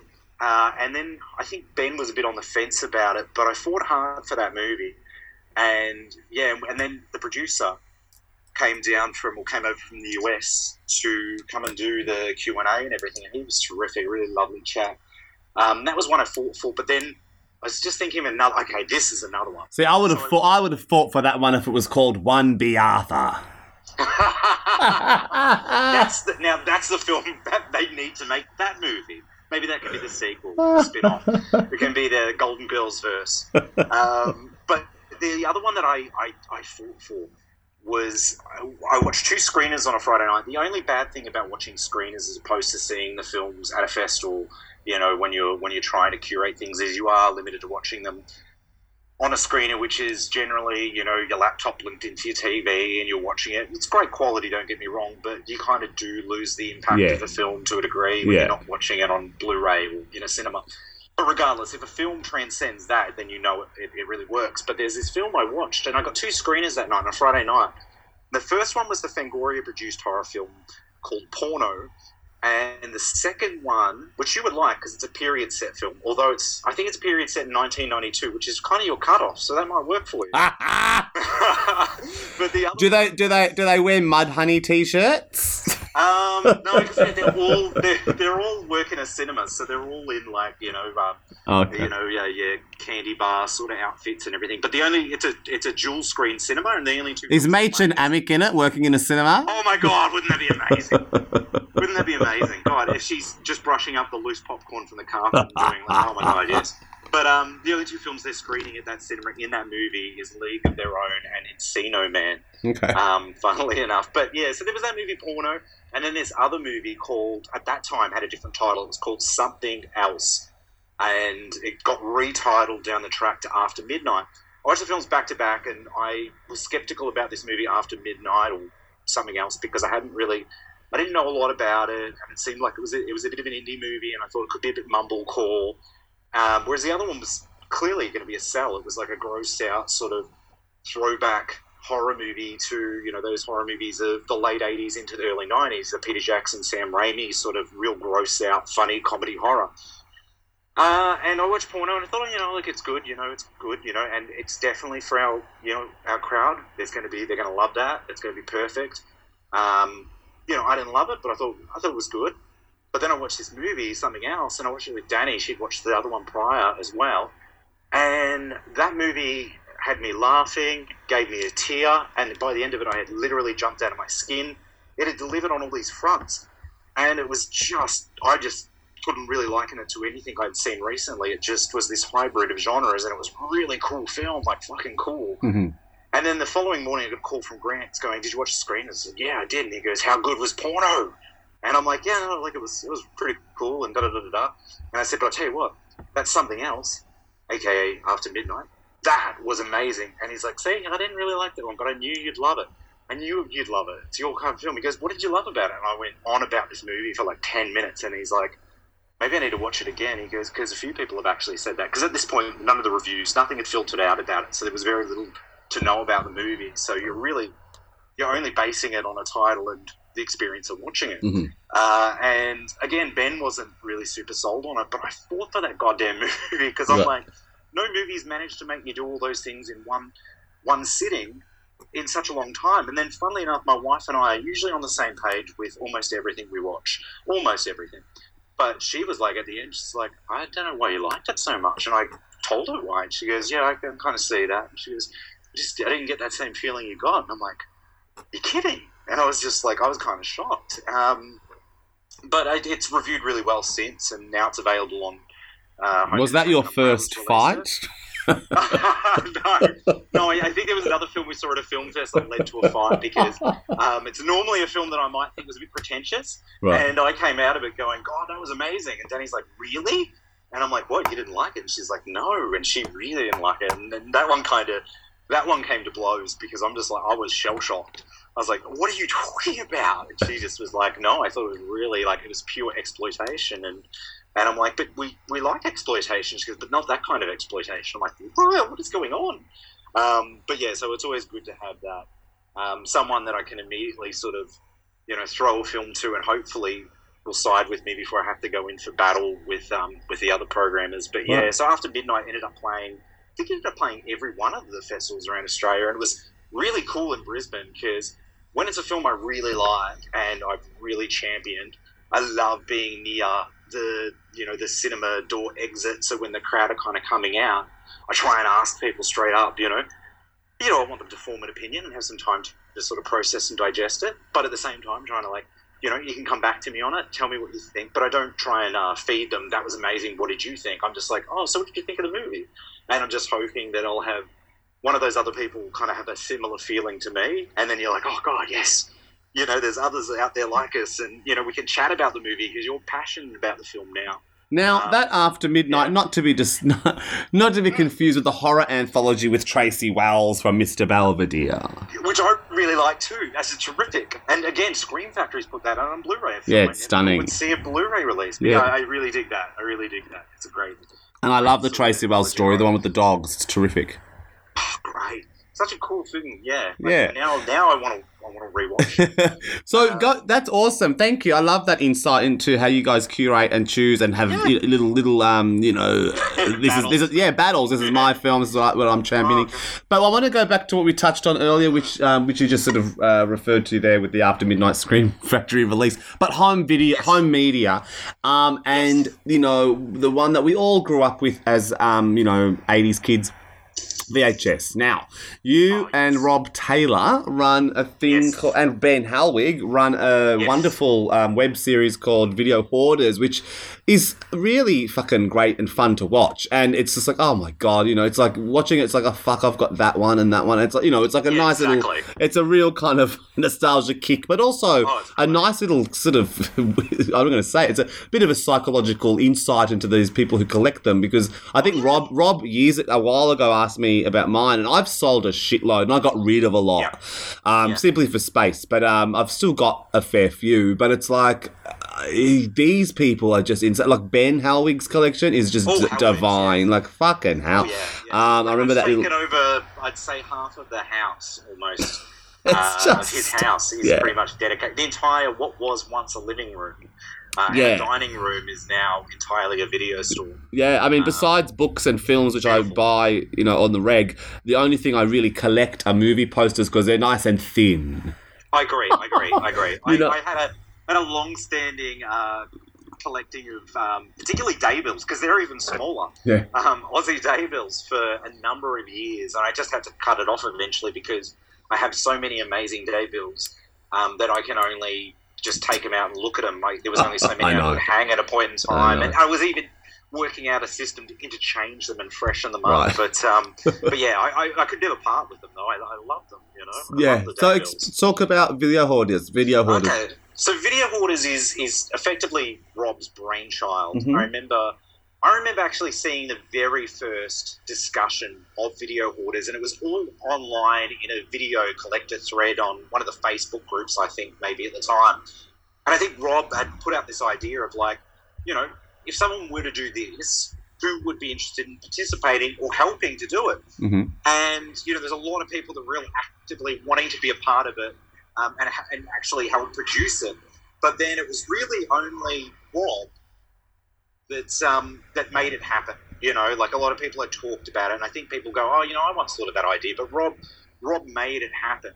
And thankfully he was able to go back to quite a few of these people, and they would, were willing to participate and appear on camera because, some collectors are, they don't want people coming into their homes, partly because they're private people, they collect what they collect. Then there's also, you've got to watch out when you're a collector, and there's other collectors out there that will see the stuff you've got and then literally stalk and harass you until they try and make you break or fold to give up that tape for, a price, and there really is these people out there, and we've encountered them. We've heard stories. It's insane. Like, honestly, it's crazy. There's one guy that we've heard about that will take a stack of tapes and leave them at someone's house out the front and then message them and go, that's the stack of tapes for you.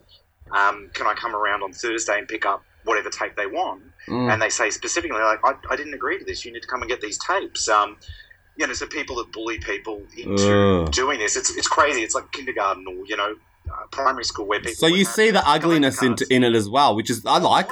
I mean, I don't like that it happens, but it's cool that in the Video Hoarders series, do you get to expose that? Because that'd be really fascinating. Steve, we shy away from it a bit. Yeah. Like, I think we have a lot of off-camera discussions about things. There are things that are discussed on camera, but then ultimately we're not really the court, so we don't want to go out there with information we've heard from, say, one person and not heard from the other party. So we leave it aside, but we always are interested to hear the stories, and there is a lot of stories that kind of come up. And it's interesting because it is like a microcosm of society, this whole collecting community. But the collectors, like we've highlighted and showcased, and that's the thing, sorry, going back to, Rob did this. He consulted Neil Foley at Monster about wanting to do this series. What if I do the series? Would you help? And that's when I kind of came into it, and we're like, well, we're building this new website, Cult of Monster, and we could make that, a showcase sort of thing, like something that we'll promote, that we sort of will screen, so if you make it, we'll give it a home. And that's how it sort of started. So with that first season, all I was really doing was helping Rob with all the marketing of it, getting it up online, getting the awareness out there for it. And then I think I came on board toward the end of the first season, actually in a production capacity, and shot an episode, which was a lot of fun. And then when it came to series 2, I think Rob felt kind of burnt out by the whole process because he had, for the most part, been doing the whole entire production and post-production process himself and out of his own pocket. So, it was really wearing him down. Mm-hmm. And, for all the time he invested in this series was time that he couldn't invest in, his own life, let alone, working, more hours and making a bigger income. So when it kind of came time to discuss a second series, I said to him, we should take it to a crowdfunding sort of platform. We'll work out, rewards that aren't expensive for us to produce so that we can give them to people, whether it's, they come on board as a producer, they go thank you in the credits, maybe, we can do low-run things like T-shirts. We'll do a video run and limit that to 50 and make it exclusive to this crowdfunder, and that's the only way you can get season 1 on video. Right. And so I kind of sort of stepped up in that regard and I ran the campaign and kind of became the producer as such, and I sort of said to Rob, what if Ben and I were to come on as producers for Series 2? Mm-hmm. We'll help assist, so we'll do this, this crowdfunding, fundraising sort of measure, and then when it comes time to do the second series, we'll come and help with the production process, so it frees you up so you can concentrate on your job of directing the program, hosting the program. I'll shoot it, you're still in charge when it comes to post. We've got Ben there doing sound, and it'll be a better experience, it not all being on your back. You've kind of got a shared,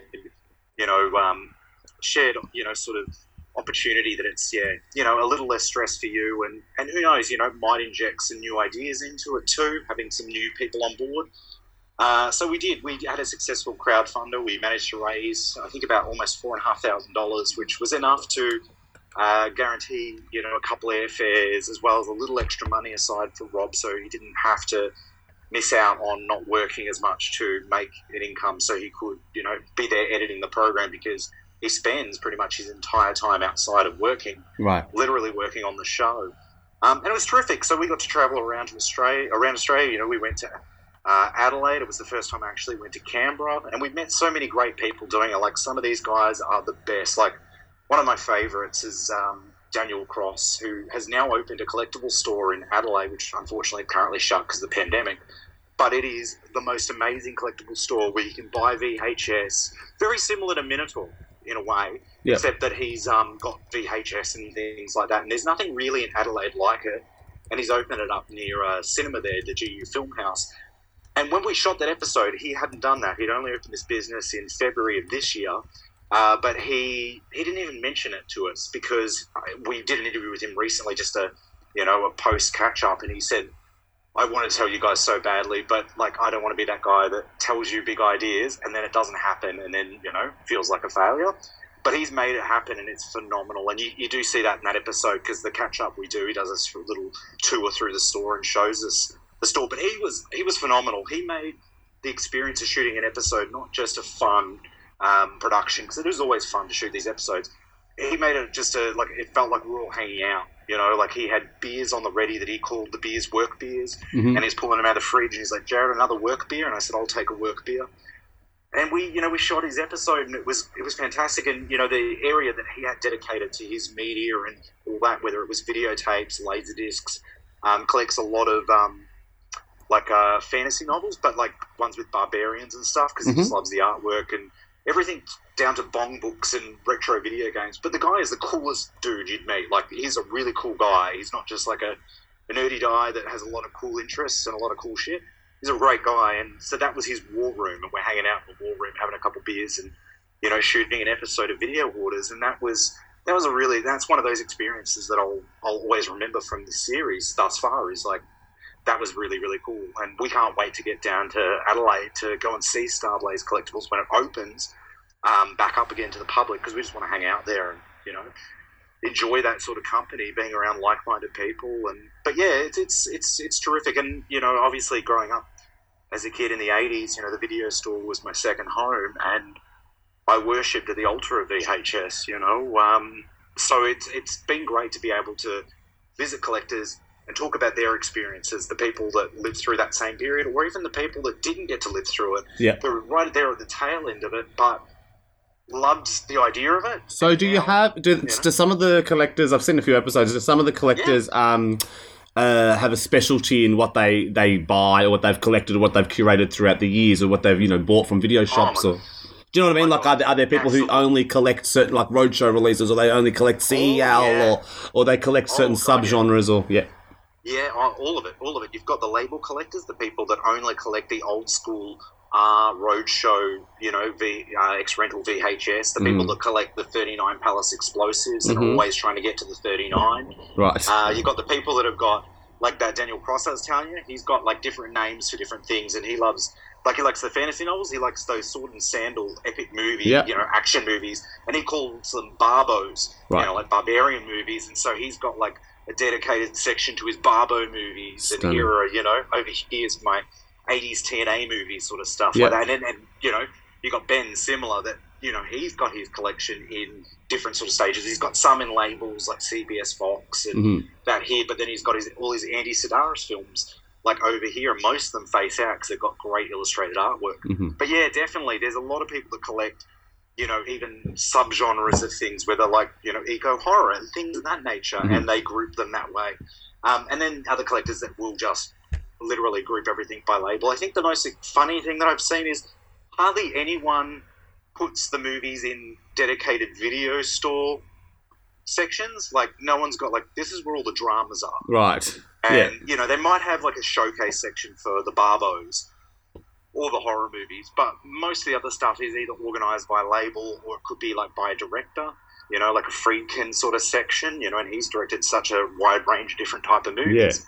So it's always interesting to see how they put their collections together and how they showcase them, and people that are operating with like a limited sort of space and how they rotate things. So like a grocery store. What are the first videos you bought as a kid? Not talking about talking about buying stuff when VHS shops were closing down. You just fucking grab everything. No, but as a child, when you'd go to Target and you saw those releases that were for sale, what did you grab first and foremost? One of the very first ones I remember getting was the Vestron Video retail release of Michael Jackson's Thriller. You know, I got that as well. John Landis directed one. That was just... I remember renting it from the video store that many times. That by the time it turned up in Kmart, it was like I convinced my mum on the spot, we need this, and I think I got it for Christmas that year, and I've worn that. I've still got that tape to this very day. And, you know, I wore that thing to death because not only had the music video, I had the behind the scenes, and I think that's the only place that you can get those behind the scenes footage is on that tape. Someone's probably ripped it, it's on YouTube, sure, but it's not like that making of's made it to DVD or Blu-ray, as far as I know. And that was one of the very first. I think on that very same shopping trip, my sister might have got Wham! Live in China. Wow. And we might have both got them for Christmas. It was really exciting. But then the other one that really sticks with me is Stephen King's World of Horror. And it was terrific because... I loved those. I've still got those as well. I've got a couple of volumes. Yeah, they were like magazine videos. Type magazine video. Yeah, fantastic. And that had a huge thing about trauma. And as a kid in the 80s, I loved trauma. It was one of those things I could never talk to people about because no one knew what trauma was. Right. I forced my mum to go and see the Trauma 2000 Film Festival back in 1992 or 1993 because, again, no one knew what trauma was. But about that point is when I could start showing people, you know, Toxic Avenger Class and Nukem High or something like that. But you know, that was my formative years. But those two videos were like go-to videos, and particularly at World of Horror because I had so many books on horror cinema that it was great to actually have like a companion tape, you know. But there was, outside of that, there was a lot of videos we used to rent from the video store and maybe make a copy we could keep because you couldn't buy them. You know, I remember that. Like, I remember when we got a second VCR so I could go and rent Halloween so I could, you know, have my own copy of Halloween because there was no way to get it. I think it was before there was a, you know, retail release of it. And prior to that, the only other thing I had was my audio cassette that I put next to the speaker of the TV to record as much of the film as I could on a 60-minute tape so I could listen to it. So I could listen to the score and listen to the dialogue of the movie. But those two were the first two I kind of remember. And then, of course, you know, E.T., when it finally came out on video, was something. You know, that was an expensive video, but it was...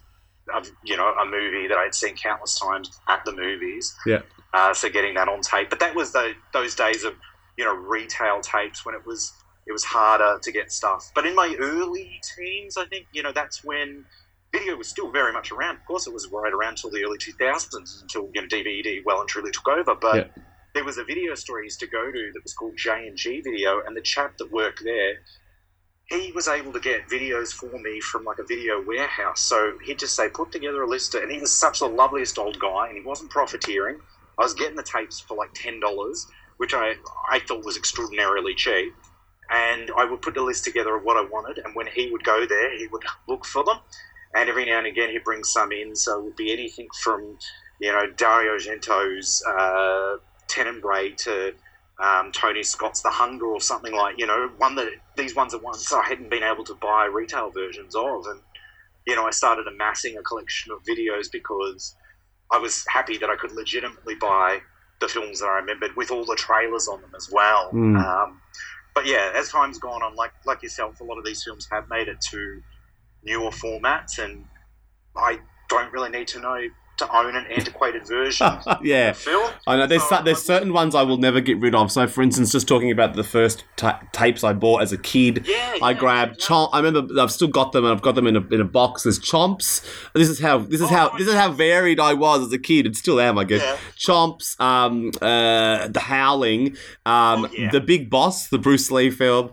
A collection of Snoopy Peanuts cartoons, a videotape of a couple of episodes of Masters of Universe, the Wizard of Oz, the Dark Crystal, and a couple of others. Yeah. And I remember grabbing those here and there. I'd get pocket money and buy one a week. And then I wanted to ask, and also you talked about taping things off television. I used to do that all the time with musicals. I'd tape the songs off the cassette, so I'd have the soundtrack. Yes, absolutely. Yeah, I did it right down to Chicago's Hard to Say I'm Sorry from the finale of Summer Lovers with Daryl Hannah. And, awesome. Because I love that song, and it took so long to get the 7-inch in a record store, like a second-hand record store. But yeah, doing that stuff, taping. You mentioned taping stuff off TV. Like one of my favourite things that I taped off TV that I was finally able to upgrade a couple of years ago because I found it in a thrift shop in Austin, Texas, was the Michael J. Fox made-for-TV movie Poison Ivy. Yeah, cool. The mid-'80s, and that was a film that I used to watch the living shit out of on school holidays. It was either on TV or we'd be watching the one we taped off TV. And so getting that on tape recently, I was like amazed. And that actually brings me to another point, is I am finally deciding to get rid of a lot of the tapes that I don't, I've still got tapes that are in boxes that I literally haven't opened since I've moved to Melbourne, which was, 17 years ago. Right. 17 years ago, probably to the date.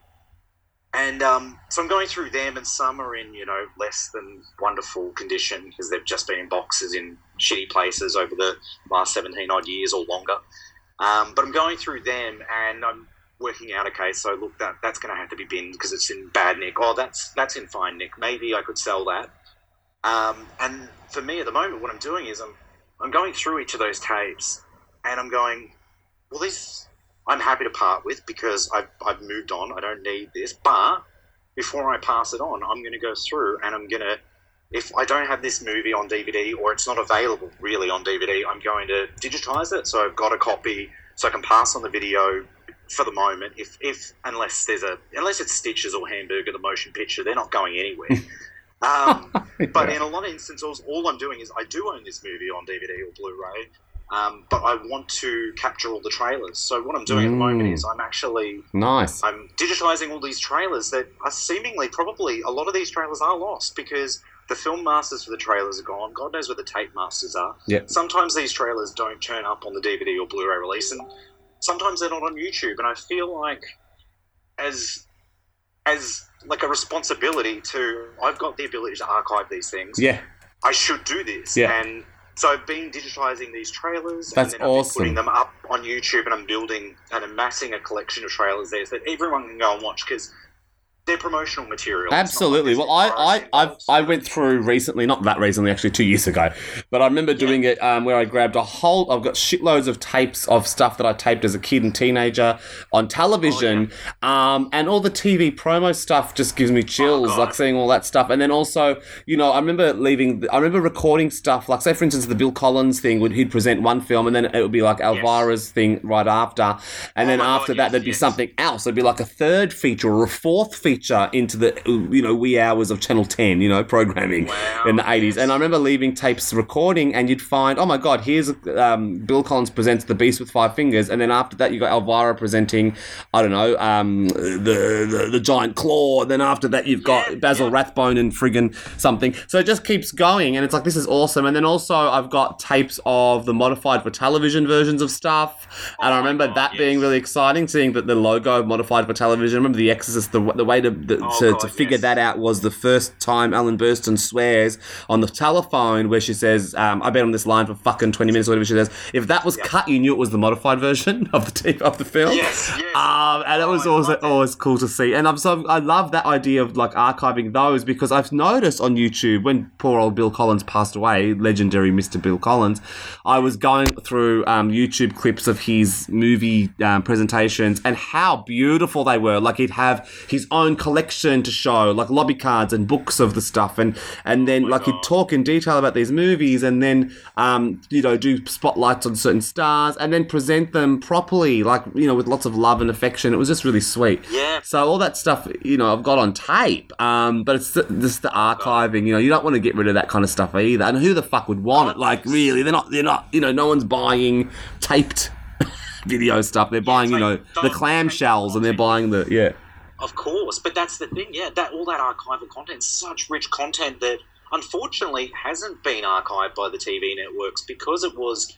It was for broadcast. Maybe they would just play it for that one-off special. Maybe they would have it so they could repeat it at some point in time. But more often than not, those tapes would be dubbed over and over and over and over, over time. And as everything moved toward digital, like, what are they deciding to keep? And I hear all those tragic stories about even community TV, that a community TV station put out a bunch of tapes, the broadcast master tapes out into, hard rubbish, and this guy's in there trying to salvage as much as he can, and they're calling the police to say this guy's, but they're dumping it. And the sad part about that is that's all like community produced stuff where no one got paid, but people did it for experience, or they did it for the love of doing it. Well, even like the ABC wiping stuff. Yeah. Australia's got a notorious sort of reputation of wiping things.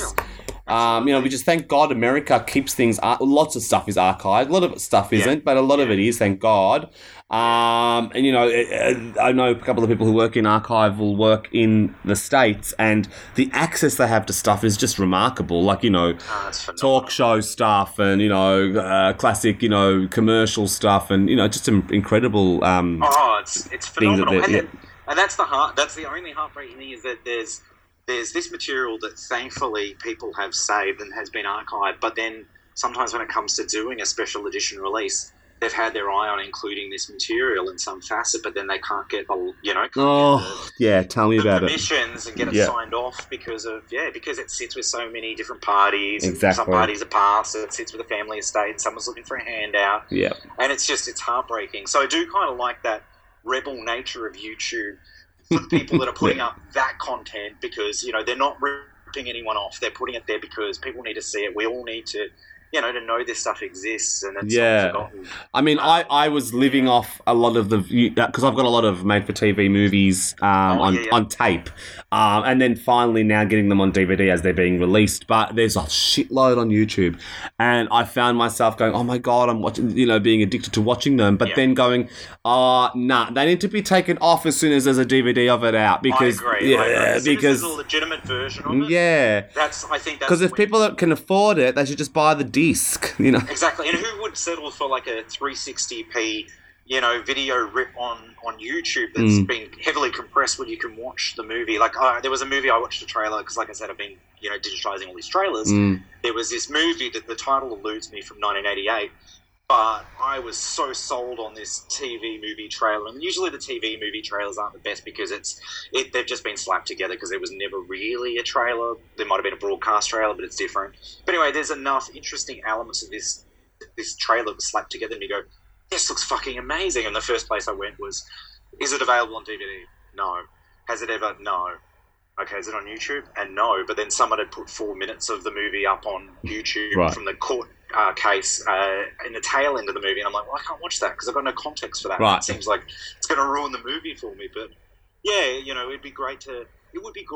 I think the one advantage going to the whole, we haven't really discussed it, the whole streaming aspect, is if they were to open up the archives and make these things available that maybe they don't think that there's enough of an audience to create a master, replicate discs, get it to retail, but to open up those archives, to release those TV movies and those TV programs, and for us to be able to access them, like Warner Archives has done, and even Paramount in the US. Unfortunately, it's geo-blocked here, but Paramount have put a lot of Vault films on their YouTube channel, so you can watch it. And I think it's got pre-roll advertisements, but they're films that probably don't have, enough commercial viability, even for Olive or Scream Factory or whomever to release.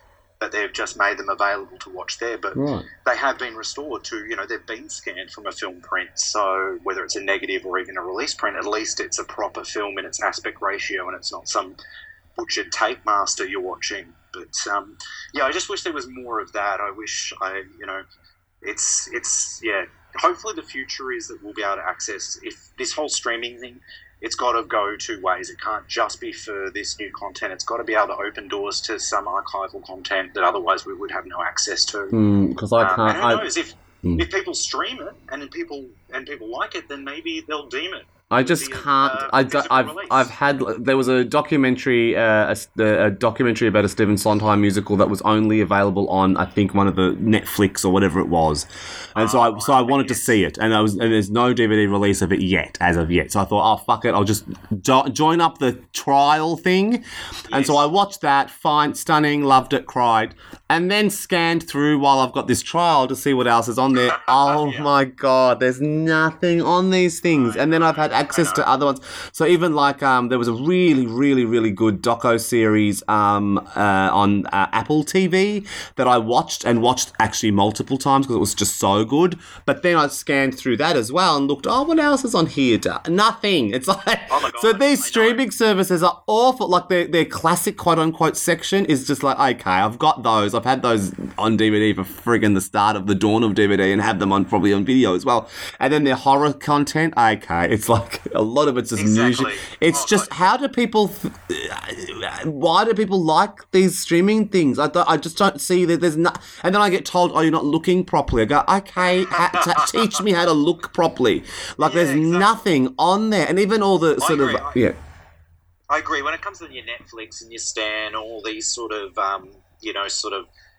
really sort of they seem that they exist to just market new original TV series programming and not actually showcasing back catalogue films and particularly anything that existed prior to 1990.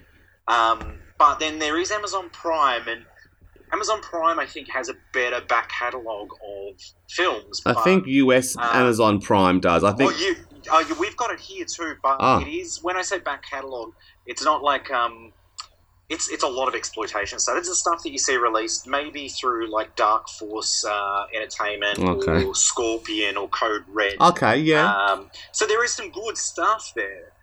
It's just hard to find because there's just Amazon Prime has seemingly everything, but not enough of the one thing that you seem to care about. But I'm constantly surprised when I look through that, and navigating it's a nightmare. There's actually a website I go to called Just Watch, and what I can do in Just Watch is I can actually put in the genre, and I can put in the year, and I scale it.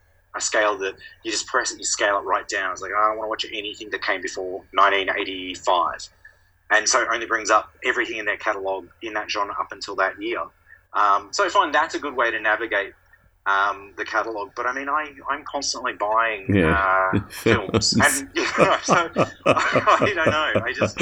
I know someone was like pick up something and put it in, and physically. There was someone just sending me. I just watched these Joel McRae westerns on Amazon Prime. I go, yeah, I've got them. Like, and God bless, good. Watch them. Get your kids in front of the fucking TV and make them watch these stuff because it's important. It's informative. But then they're like, "Oh no, Lee, you'd really like it. It's got all these old movies." I go, "Yeah, I own both. Like, I got them, and thank you. It's really kind." But exactly. I don't know. There's nothing better than tangible, product in your hand. I agree. The thrill of walking into a store and being able to pick something up, to look at it, and then to leave with it, and to know. It's kind of like that whole idea of going to the video store. You've got that thing. You've got it. You might own it now, but you've got it. It's in your hand. You're excited about it at the moment. And also, just to be a bit more in a serious tone, it's actually cutting into the work we do. It really is. Like, I mean, especially now with this pandemic, you know, I am so grateful, super grateful, like, to the companies who hire me as, you know, a commentator or a book, writing essays or producing featurettes or whatever I do. And same as yourself, your content, what you do. We need this as a platform to survive, to pay rent. You know, to eat. Yeah, absolutely. So it's this kind of thing where when people say they downloaded it, it's like, it's kind of like a bit of a spit in my face, in your face, because it's like, this is content that we're producing for a beautiful deluxe edition, or even if it's just coming with a commentary, or if it's, you know, these are beautiful releases with the print properly presented, and it's all restored, and it's all lovely, and it's also, it's film history, and it's archiving film history, and it's really important to sort of champion all the work of these people. Like today, on the time of this recording, which is the 23rd of April this year, 2020, we lost Shirley Knight, the classic wonderful actress, theatre and film and TV actress, and she was in Endless Love, which I was lucky enough to do the audio commentary for Shout Factory, and I interviewed her for that release. No, I actually did not interview her for that release. I interviewed her years before, just to do an article, a big essay on Endless Love, and I had her quotes in there, but they used that release, that interview for the release, which was really nice just to have her on this, which basically, you know, celebrates this woman's work on a film that, you know, isn't one of her most regarded achievements. It's not the, you know, The Dark at the Top of the Stairs or Sweet Bird of Youth. It's Endless Love, which is, you know, an 80s film. But just, you know, it's not a classic in that regard, but it is a classic in a pop cultural sense. But it's nice to have that featurette on a release, right? So if you were to download something like Endless Love, you're not going to get that. So you're not going to have this voice from, you know, however many 40 years afterwards, retrospectively talking about this film she made, you know? Like, so I think that's something that people need to sort of really kind of look into and say, oh, yeah, you're right. All the stuff that Jarret does and Lee does and people that work in that field is, you know, relatively important in the history. Absolutely. I think, and that's the thing too, if you're not supporting these releases, then the labels aren't going to see them viable, and they're not going to consider releasing any more of these films, or let alone really making a good deluxe edition of a film. They may say, well, maybe this movie is just bare bones, and that's a shame, because in this day and age, although it is collectors keeping physical media alive, there is more often than not one shot for a release. So one of these films coming out of the catalogue to get released on disc, it's one shot. It's not like it's going to come out and then in 2 years' time that label, that boutique label, is going to double dip and do a 2-disc deluxe edition because there was so much interest in the first.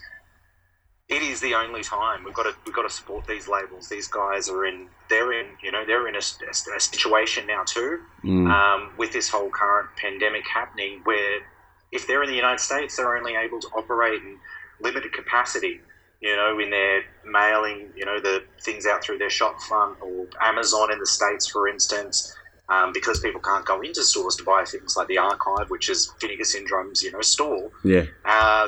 Even Amazon's, it's a lower priority on non-essential items being shipped out to customers, so those home entertainment sort of orders are going out a little later.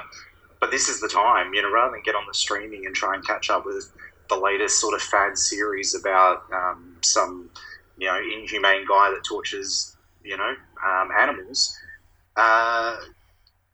Check out some films you haven't seen, you know. Go through the catalogue of an actor or a director, or even just look at, you know, a good distribution studio like Kino Lorber and have a look at their catalogue. And, you know, sometimes the title alone will strike, you know, interest in you. But by all means, I think this is such an important time to support these releases, because, you know, it's not all about streaming, you know. It's not all about no, it's not. You know, no, it's not. And I think I'm seeing on the internet people are like, there has been, and even I'm told by, because we're obviously in Australia, there's still stores operating, like JB Hi-Fi and Minotaur are still operating, and people are going out and they are buying media again. Yes, they are. I guess they are discovering that these streaming, you know, platforms don't have what they want on them.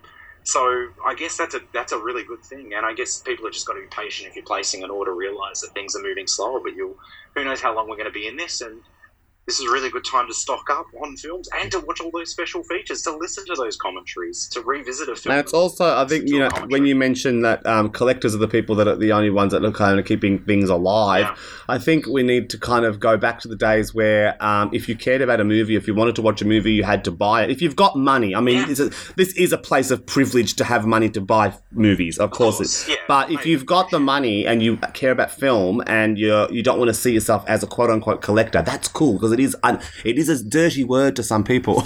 But if you, like in the olden days, if you were in the olden days, in the day, if you wanted to see a film and it wasn't airing on television, you'd either tape it when it was on air, when it was airing, and you'd keep it and archive it with the, you know, your ads cut out or whatever, or you go and buy it. But you know, that kind of thing doesn't happen anymore. I think people just sort of don't want stuff. And I don't know. It's not, the thing is that sort of disheartens me when I hear people say they want to minimize and they don't want things. It's like, well, it's not things. It's like saying you don't want to read books. Or you don't want to engage with art, or you don't want to, you know, it is art. It's a piece of product from creatives. You know, these filmmakers made this and made these works, whether they're great or not friggin' great, you know, it doesn't matter.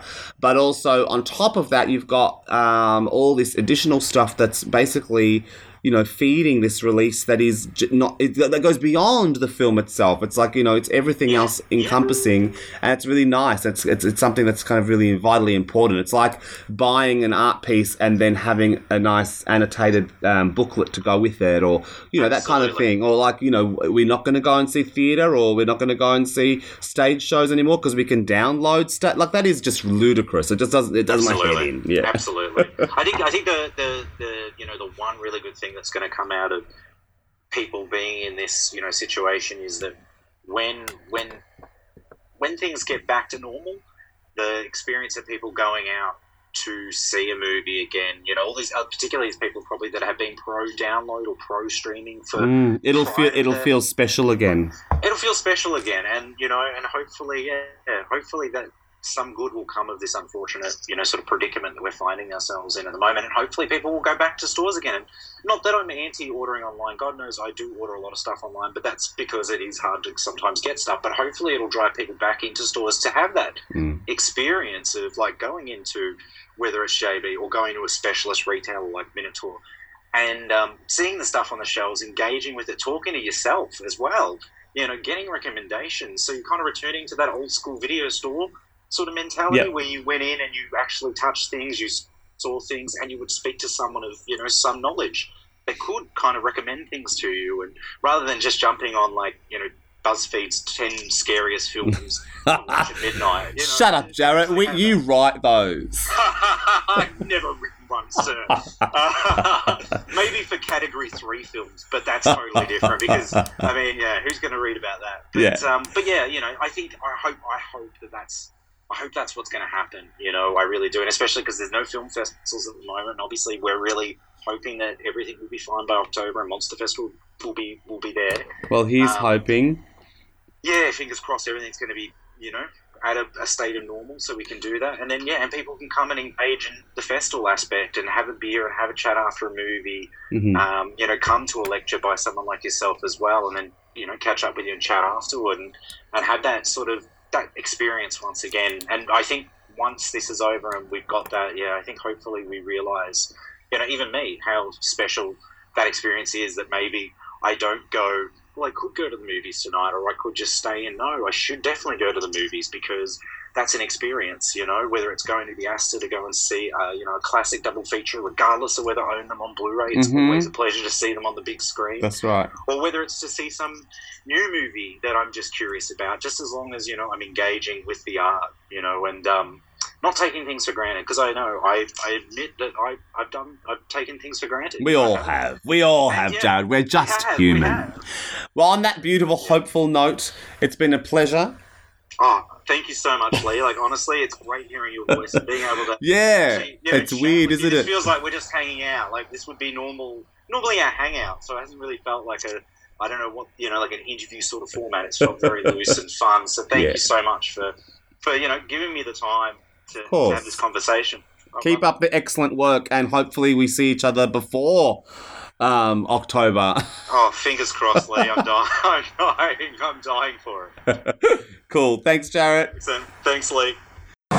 For centuries, the link between man and the primates has been shrouded in darkness, surrounded by mystery. Dr. Phillip is expecting me. Now, one man has closed the gap. Well, he's a different kind of intelligence. Forged the link.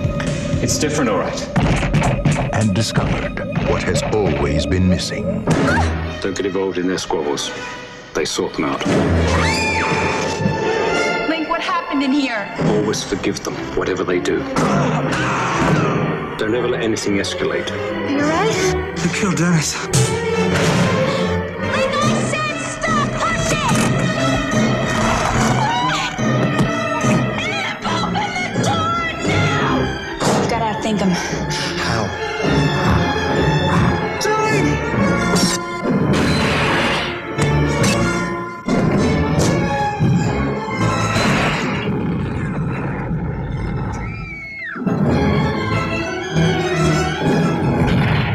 Link.